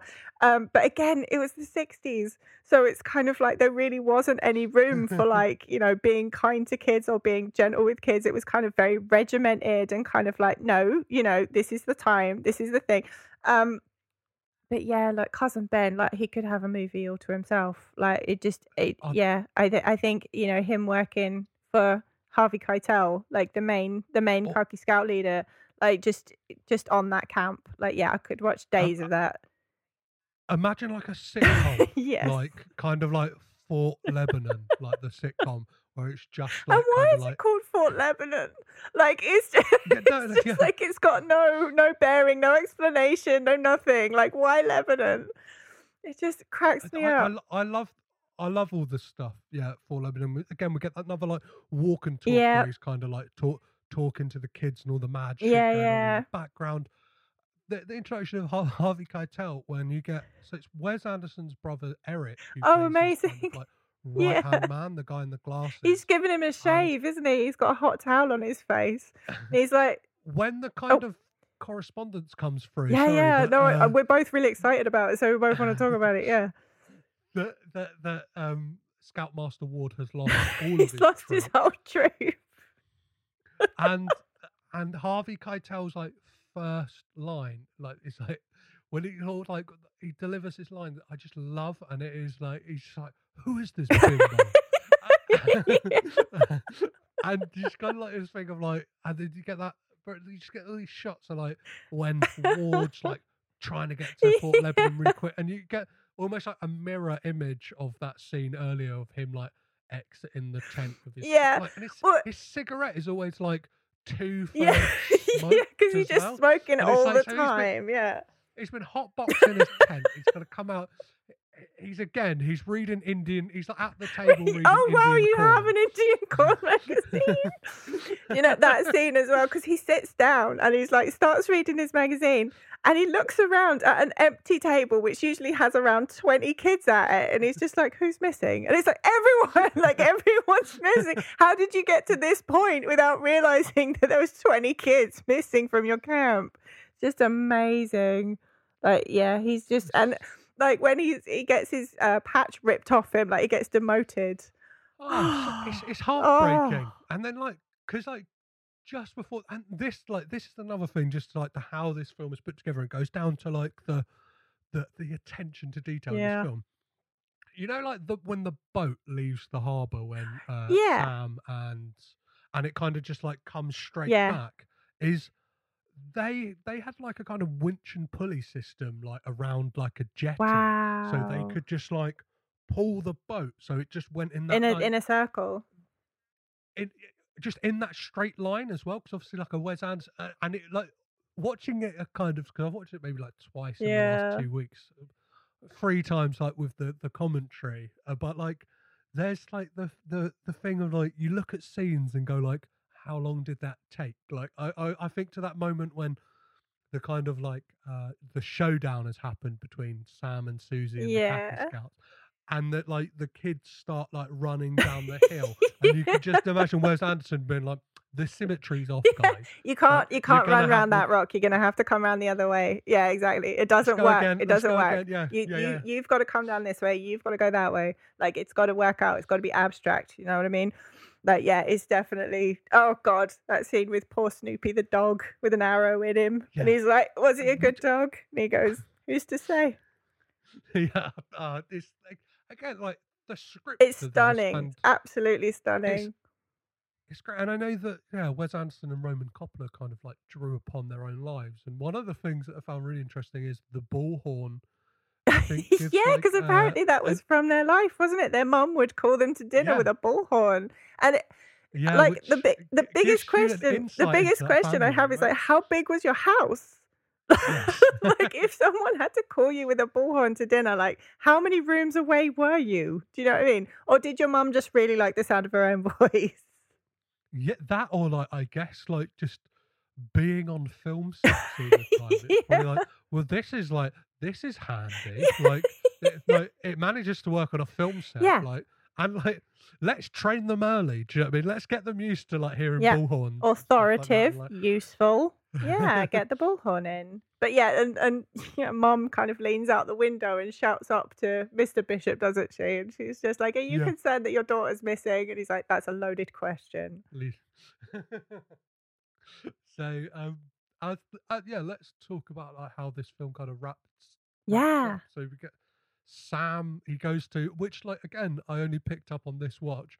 He goes to a conveniently named area called the Lightning Field, where he gets struck by lightning, as we kind of get the narrator and the nickels go flying. Yeah, the narrator stepped back in, saying like, this is the point where like the storm is getting to breaking point. We get like Bob Balaban coming in with his weather report, and we get like the miniatures of like Camp Lebanon with the kind of like totem. Yeah, and the dam breaks, doesn't it, as well? Yeah.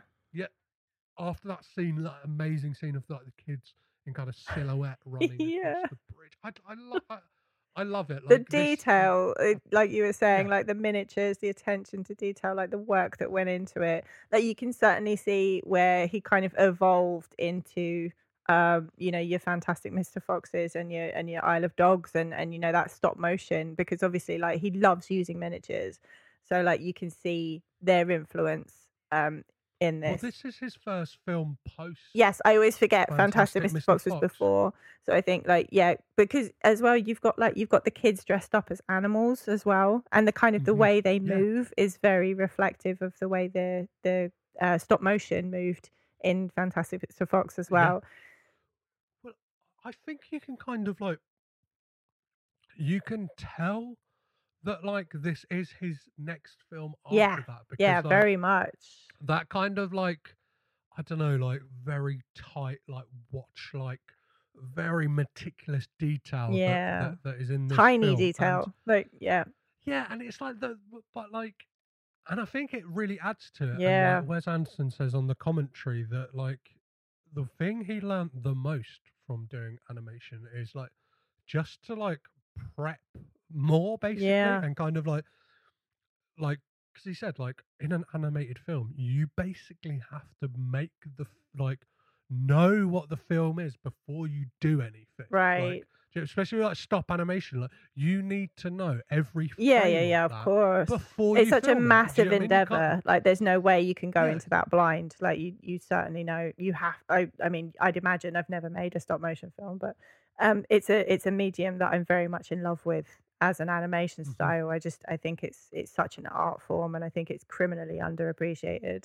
So yeah, when you see something as glorious as Fantastic Mr. Fox, like the amount of man hours that went into that, and woman hours, people hours. But yeah, like the planning. The other day I was watching a tiny little snippet of a jumper being knitted with 2 sewing needles for Coraline. So literally needles were being used as knitting needles, and they were knitting with cotton they were knitting a jumper for Coraline because it had to be so small, and it was like so you hand knitted Coraline's tiny jumpers. Like that's fucking batshit, isn't it? Like that's absolutely bananas. I feel like there's a song in Fantastic Mr. Fox. Well, I'm pretty sure it's in Fantastic Mr. Fox. There's that like Davy Crockett song. Oh, with Joe Cocker. Yeah, it was like Davy Crockett, and it's like that could have like that like he's kind of like shot himself in the foot with that one because he's like, I had a kid in a Davy Crockett hat in the next one. Because you imagine like I just have this like thing of Wes Anderson kind of like pulling his vinyl collection out there and like dusting them off, going like, oh, what Kinks song am I going to use in this film? Or like what French like? Well, yeah, because the French song that they're dancing to, like that's very cool, isn't it? That's very cool tune. That kind of so yeah, the way this kind of film wraps up, and one thing I want to mention as well, I just find like the imagery really funny is when these like scout leader, so Harvey Keitel's character is on Scoutmaster Wars. Yeah. Wes Anderson like was like, oh, do you reckon you could run with Harvey Keitel on your back? To Ed Norton, he's like, no. No, like that's a mad idea. What if you drop him? What if you're the person who drops Harvey Keitel? Like that would be awful. Well, Wes Anderson took it upon himself to create a Harvey Keitel backpack that he would wear, like Yoda. So, like it. Yeah, so in those shots, when you can't see his face, and like when he's static, it is Harvey Keitel. But in the moments when he's kind of like, and like when you watch it again, keep that in mind. Yeah, I will. Anyone who's listening to keep that in mind because there's just like this. I just think it's really that's like, amazing. Seeing like the wire work of Ed Norton. Yeah, when he's jumping over the flooding river. Again, that imagery definitely comes from like. Animation. Yeah, of course. Like, there are moments in this that are just beautifully like, and it's like Wes Anderson, I think, was going in that direction. But I think like it's nice to see like the kind of the snake eating its own tail of like his style, like his style beforehand was like animation, like it's going towards animation, does an animated film, and then it's like, well, what can we take? And knitting them both together. Yeah, exactly. Yeah, and I think he was definitely influenced by that kind of style of filmmaking, and he's definitely brought it in. But yeah, the kind of I'm so glad that this film has a happy ending. I'm so glad that this film's ending is so happy and sweet. And the ending to this, like the scene that the in the like church at the end, and especially that stuff on the roof. It's perilous. I don't know what it is, but like when they're kind of like trying to figure out what is going on, like what is going to happen with Sam. Yeah, it's frantic, isn't it?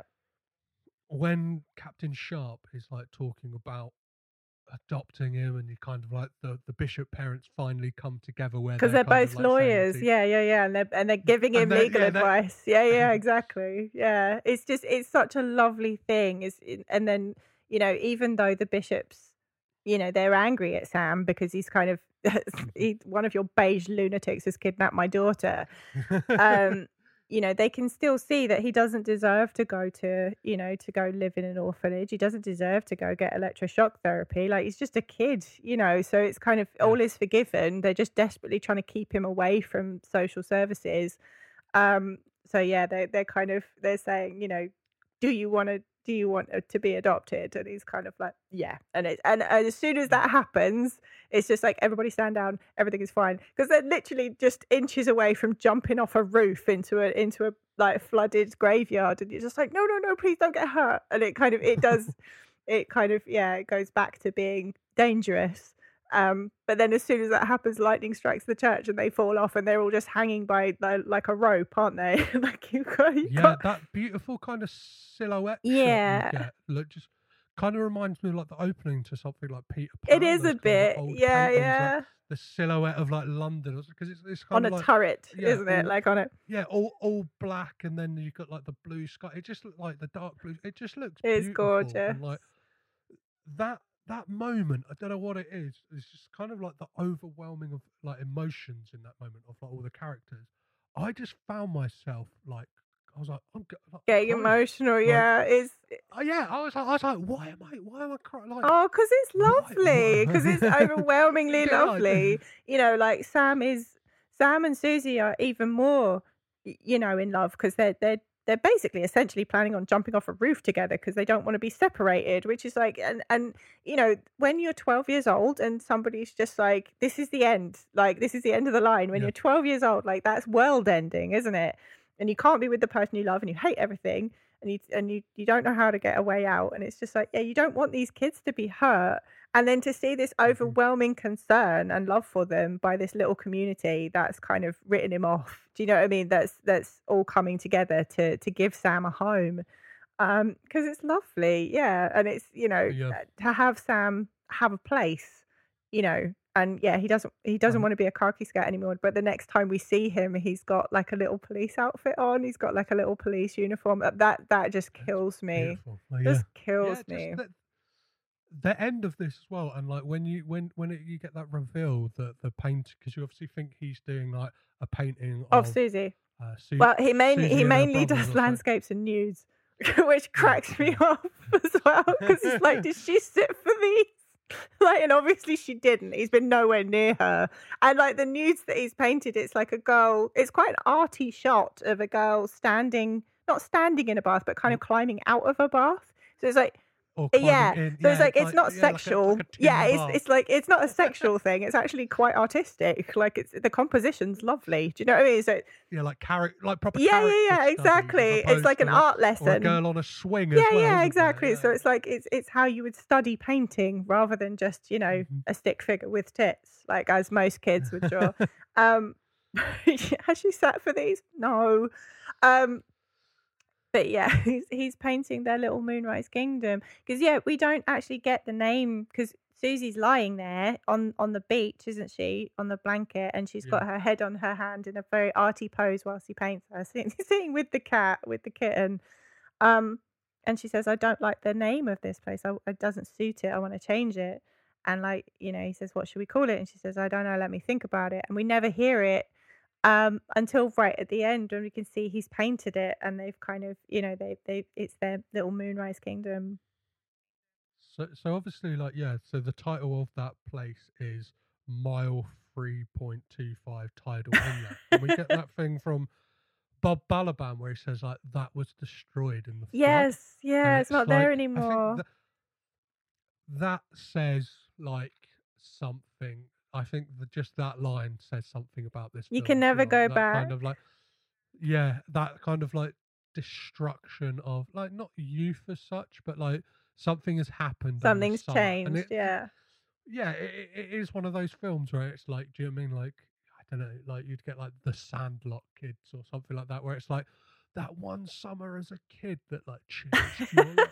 Like, you know, what Bob Balaban says as well, his character, he was saying, you know, that little cove did get flooded, and it's not there anymore. But he was like, and you know, most of the island was destroyed, like in the storm, because you see like the bumper cars on the beach where they've been blown off the pier. But he says the crops that year were extraordinary. The crops the year after were extraordinary.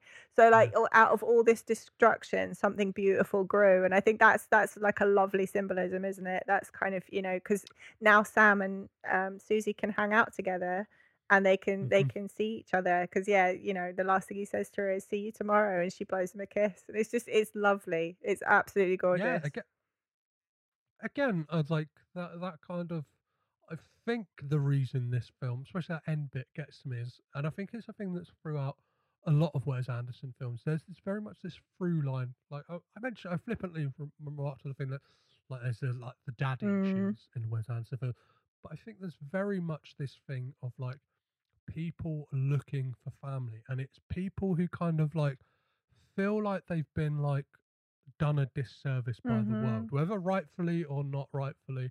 Like so, but a lot of the time it's like that thing, and like Sam, and like I've said it plenty of times on this podcast, but like my dad like left when I was very young, and it's that thing like I kind of understand that thing of like not obviously like my mum has been there the Yeah. whole time, but like in that like father son like that, yeah, especially that paternal relationship, I very much relate to that whole thing of like looking Yeah. for paternal figures, and it's like that thing of like, and it's I don't know, there's so much going on with Yeah. this. So I was like, I'm at like I think of like my own son when he's like Sam's age, and it's like, Yeah. will I be Mr. Bishop? Or Nah. like, do you know what I mean? Like who Of course you who I won't. bet of Scoutmaster Ward just a fag on again, giving him a motorbike. I mean, you know, there's something to be said for that too. I think, you know, a healthy amount of disregard for health and safety is quite important when you're growing up. No, like, you know how to talk about your emotions, and you know you're a compassionate human being. You're definitely not going to be that kind of dad. No, I'm very much the same. Like my parents divorced when I was very young, when I was 4, and I never met my dad until I was 22. And yeah, that was so when I was young. Again, it was that kind of like these, because it's a very popular theme in films, especially over the past, like I'd say over the past 20 years. But family is what you make of it. You know, family is where you find it. And yeah, it's become a very popular theme. And I think it was just starting to come out, like, yeah, in the 90s, this was kind of becoming a theme. Yeah.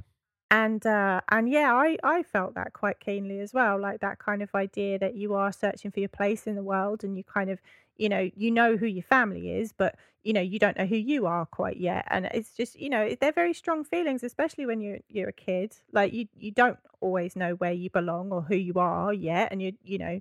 So many of us go through those kind of tween years just desperately trying to establish ourselves and kind of go like, this is who I am. I'm an individual. I might look like everybody else, but, you know, I might dress like this because like I went through like all the phases. I was a goth, and I was a skater, and I was a punk, and I was a hippie. And, I basically looked like a jumble sale had exploded in a skate shop. That's what I looked like.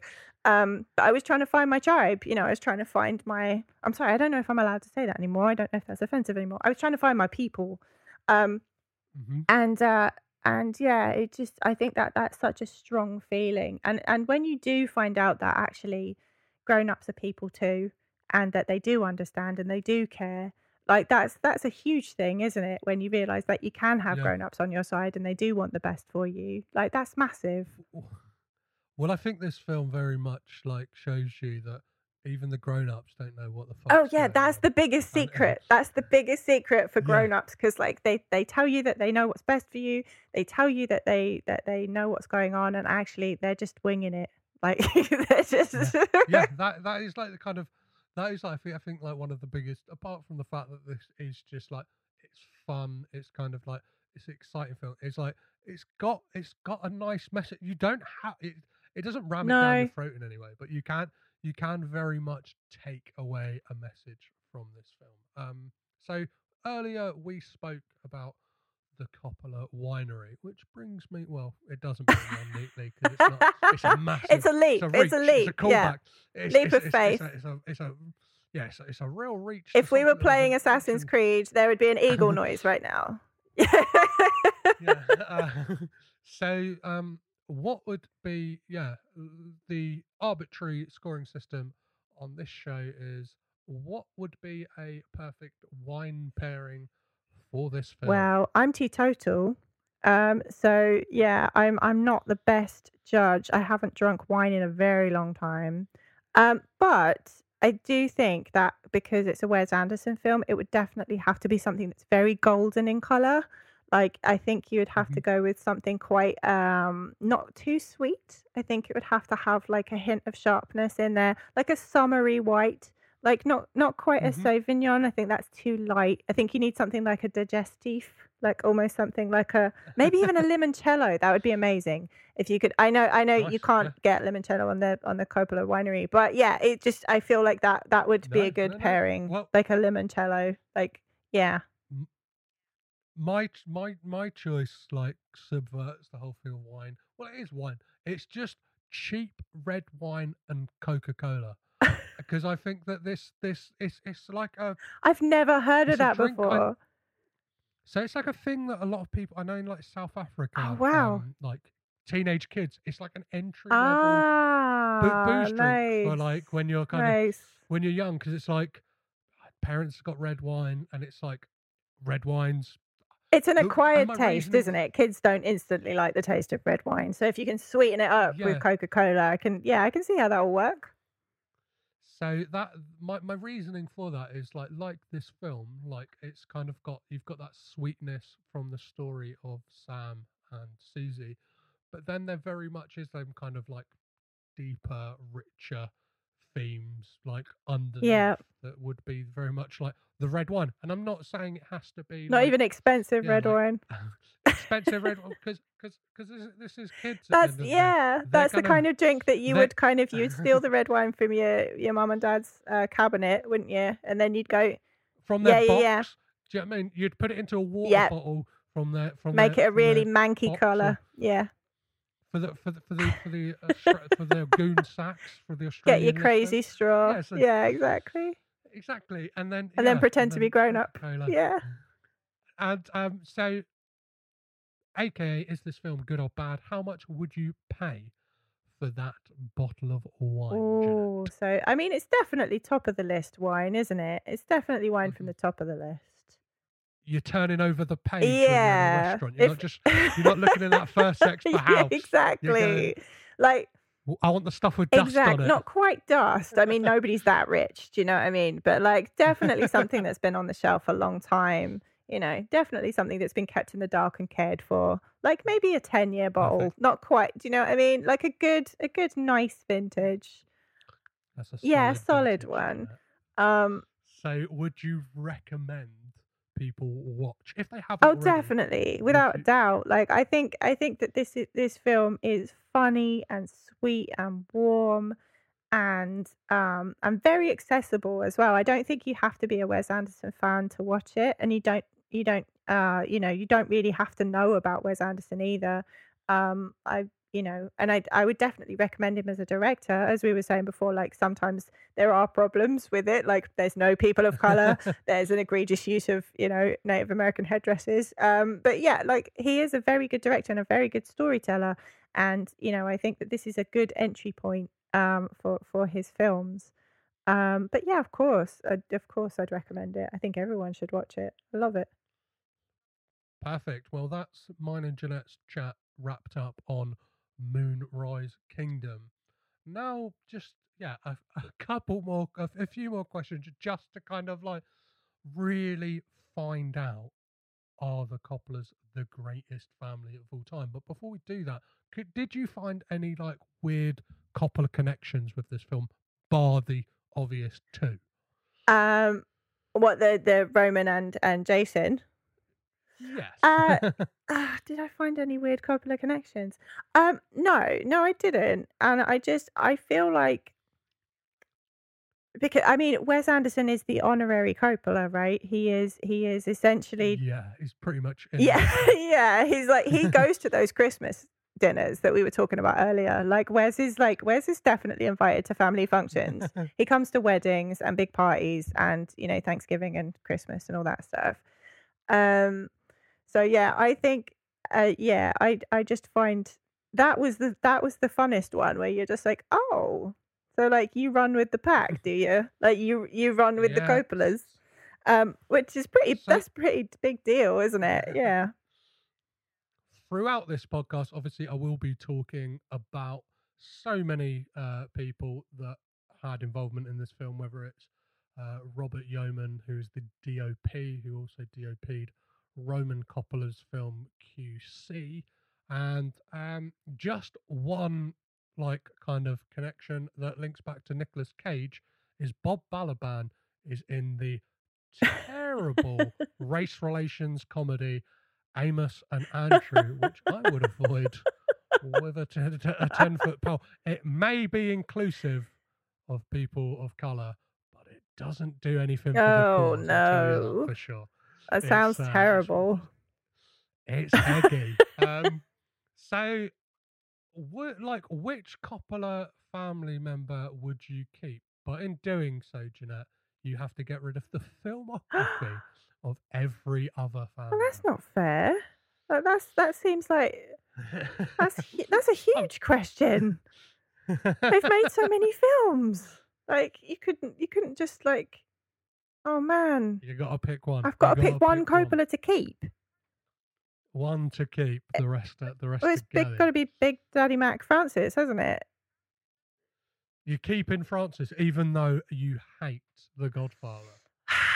I mean, you've got to think about all the other films that he's made and kind of the impact that that's had on cinema as a whole. You know, you kind of it's without him, like, you know, you wouldn't have you know, other directors that have been influenced by him. You wouldn't have people aping his style. You wouldn't have. I think he's had such a massive influence on cinema that. There's an argument you have no Star Wars without Francis Hell Ford yeah. Coppola, because his involvement with George Lucas, and even like, so George Lucas won a competition essentially to go on set at Warner Brothers, met Francis Ford Coppola, who went, "Who's this weird skinny little kid with the glasses?" strange Kermit the Frog voice, and then got him like basically like pushed him into like making THX. Yeah, exactly. American Graffiti. Exactly. And then you've got Ron Howard, who goes on from American Graffiti. Like, it's the connections are endless. And when you've got a dynasty that big, you know, it is like, if you don't have that linchpin at the beginning, like the knock-on effect, you know, it's massive. So like, yeah, while I'm not a big fan of The Godfather, I think it would be unfair of me to get rid of him. And plus, like, Dracula, like Bram Stoker's Dracula, is one of my favorite vampire films of all time, and you know, it made me fall in love with Gary Oldman. A little 13-year-old Jeanette was completely besotted, and just watched that film, you know, on repeat for quite some time. You know, and my film tastes wouldn't have been so influenced without that film as well. I think that kind of did imprint me on quite a young age. So yeah, I think it would be silly of me to get rid of the Big Daddy Mac, the big OG. Perfect. Well, thank you for being so like unselfish and doing a service to the wider film community. Well, to the world, as opposed to just going world. Yeah, as opposed to going, you know what? I really like this one film. Really like yeah, exactly. Yeah. I think you have to think about it in the wider thing. Yeah, totally. Amazing. So yeah, I love hearing all of these answers and interpretations to these questions week in, week out. I'm kind of like, it's got me thinking a lot of the time as well. Like, I feel like a real arsehole because I'm asking this question week in, week out. It is a big question. That's a big question. Yeah. It's like, I'm not going to answer it either, guys. No, Are you not? Are you not going to tell anybody what you think? You're going to do it on the last one? Maybe, yeah. On my deathbed. I'm gonna have a Wes Anderson style written note. I'm gonna have like this, yeah, like a really like, I don't know, yeah, Wes Anderson like embossed envelope note that has to be read. Do you know what I mean? Some weird instructions like Back to the Future. Don't open this box until exactly. Yeah. Yeah. That's great. Yeah. So are the Coppolas the greatest film family of all time? Again, that's a very big question. I think they're definitely one of the most successful film families of all time, for sure. And I don't know whether or not that makes them the greatest or not, but I definitely think that, again, like, their impact has been enormous on filmmaking in America, and you know, and I'm sure in the wider world as well. I think, you know, Coppola is one of those directors that is studied in film school, you know, and yeah, many of their films are kind of held up as kind of, you know, things to be to learn lessons of filmmaking from. So yeah, I would say that, you know, I've completely lost my point. Yeah, so I don't. Sorry, my brain short circuited. No. But yeah, I don't know if they're the greatest, but they're definitely the most successful, and I think that goes quite a long way to securing greatness, doesn't it? If you're good at what you do and you keep doing it and you keep making amazing art, I think that does that does secure your dynasty for sure.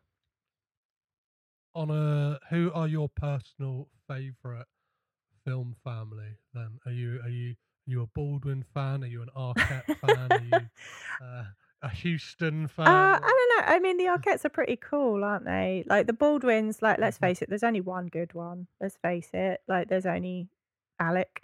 Potato. No, Baldwin, there's yeah? Weasel. On our podcast, there's Potato Baldwin, Weasel Baldwin, Alec Baldwin. There's only one. There's only one good one. There's only Alec, really. The Baldwins are kind of like they've kind of shot themselves in the foot, really, by all being arseholes, apart from that one guy, who's hilarious. Like, I love Alec Baldwin. It is hard, actually. It is hard to kind of look at an acting family like that and kind of. I think the Gyllenhaals are definitely one of my favourites. Both of them, both of them are amazing actors. They both do amazing work, and they both do really interesting work as well. And their dad was a director, their mum's a writer. They're a really fascinating little family when it comes to creating as creatives. Sorry, but the Gyllenhaals are definitely like up there for me. I think they're pretty cool. Perfect. My next podcast adventure, all of Gyllenhaal. That would be amazing. That would be great. He's got such an interesting filmography. Like, that would be really cool. Actually, I've just listened to his interview with Mark Maron on the WTF podcast. It's very good. Too. It's very, very good. Yes. Yeah. So possibly the hardest question of the entire bunch is, what does Bill Murray say to Scarlett Johansson at the end of Lost in Translation? That's kind of, oh man, you could debate that to the end of time, couldn't you? It could basically be like, I farted in your suitcase. It could be anything. Like, I think it's, I definitely. I'm taking that as your answer. No, that was a debate. It wasn't the answer. No, I think he says something sweet. Like, I think you're beautiful, or I think you're wonderful, or I think it's something very sweet and very kind, or maybe something like your boyfriend doesn't know what he's got.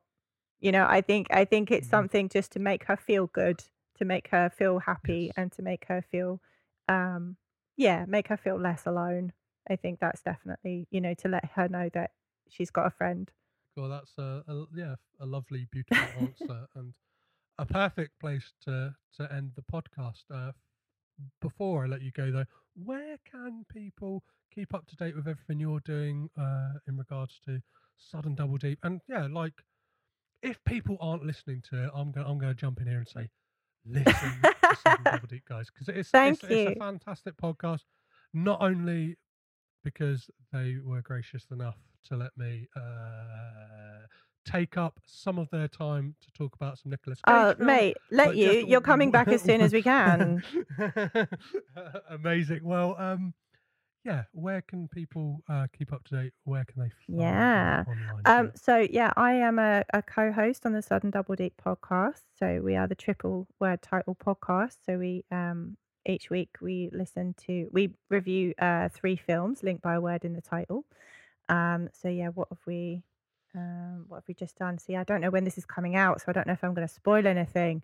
But for our first episode, we did Sudden Impact, Deep Impact, Double Impact. We talk about these films. We talk about if there's any links between them. We talk about if we like them, if we didn't like them. We waffle quite a lot. Usually we try and spread it out between different decades and different genres. We try and get as much world cinema in there as we can.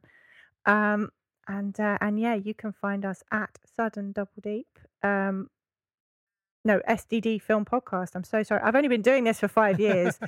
You can find us on Twitter at SDD Film Podcast, which is you can find us on Instagram and Twitter. Let me just check, because my husband will murder me if I get the wrong tag on Instagram or on Twitter. Worries, but I will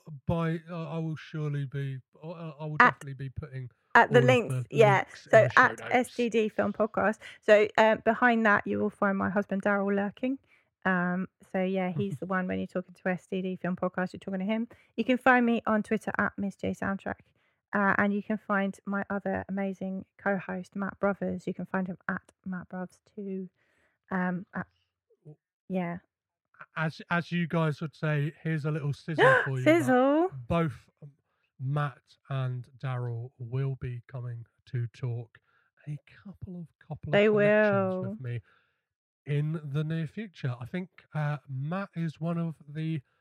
Oh, I'm giving you real little sizzle here, guys. That he's one of the first confirmed double guests. Oh, nice. On Coppola Connections. You will hear what films he will be talking about in due time. Very exciting. Sorry, it's at Matt Brothers 2. Sorry, I just call him Bruvs. At Matt Brothers 2 on Twitter as well, so you can find him on there. Well, Jeanette, thank you so much for coming and making some Coppola Connections with me. It's been a pleasure. It's been an absolute pleasure. Thank you for listening to my waffle. It's been an absolute joy talking about this film. I love it so much. So thank you for inviting me to come on and talk about it.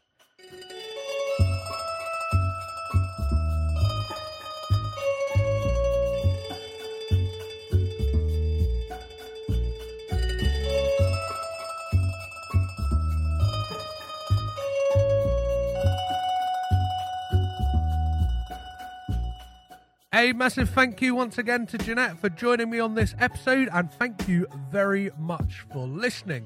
If you feel that me and Jeanette missed anything, if there's any stone that we left unturned, please don't hesitate to get in touch. You can do so via Facebook, Twitter, Instagram and Letterboxd, all at CagedInPod. Or you can always drop me an email, which is cagedinpod@gmail.com. Before we discuss what's coming up on next week's episode of the podcast, later on today at midday, you'll be able to hear my conversation with Sam Shakusky himself. That's right, the actor Jared Gilman, talking about what it was like to work with Wes Anderson, this bevy of an amazing talent that is the cast, and of course, what it was like to work with not one, but two Coppola family members. As for next week's episode, I'll be joined by Freudian cinephile, lecturer and podcast host Mary Wilde to talk about Sofia Coppola's fourth directorial effort, Somewhere.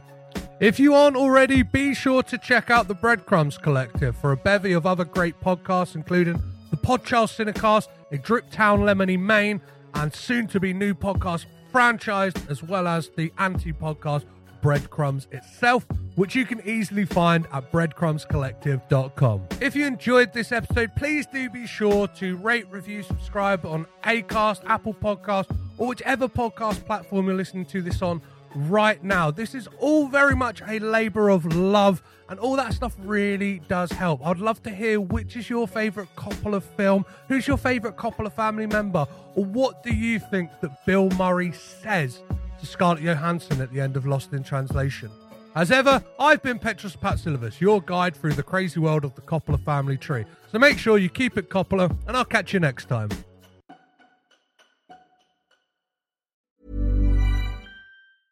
Hey, it's Paige DeSorbo from Giggly Squad. High quality fashion without the price tag. Say hello to Quince.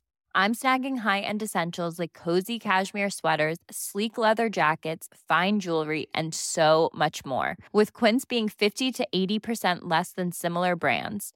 And they partner with factories that prioritize safe, ethical, and responsible manufacturing. I love that. Luxury quality within reach. Go to quince.com/style to get free shipping and 365-day returns on your next order.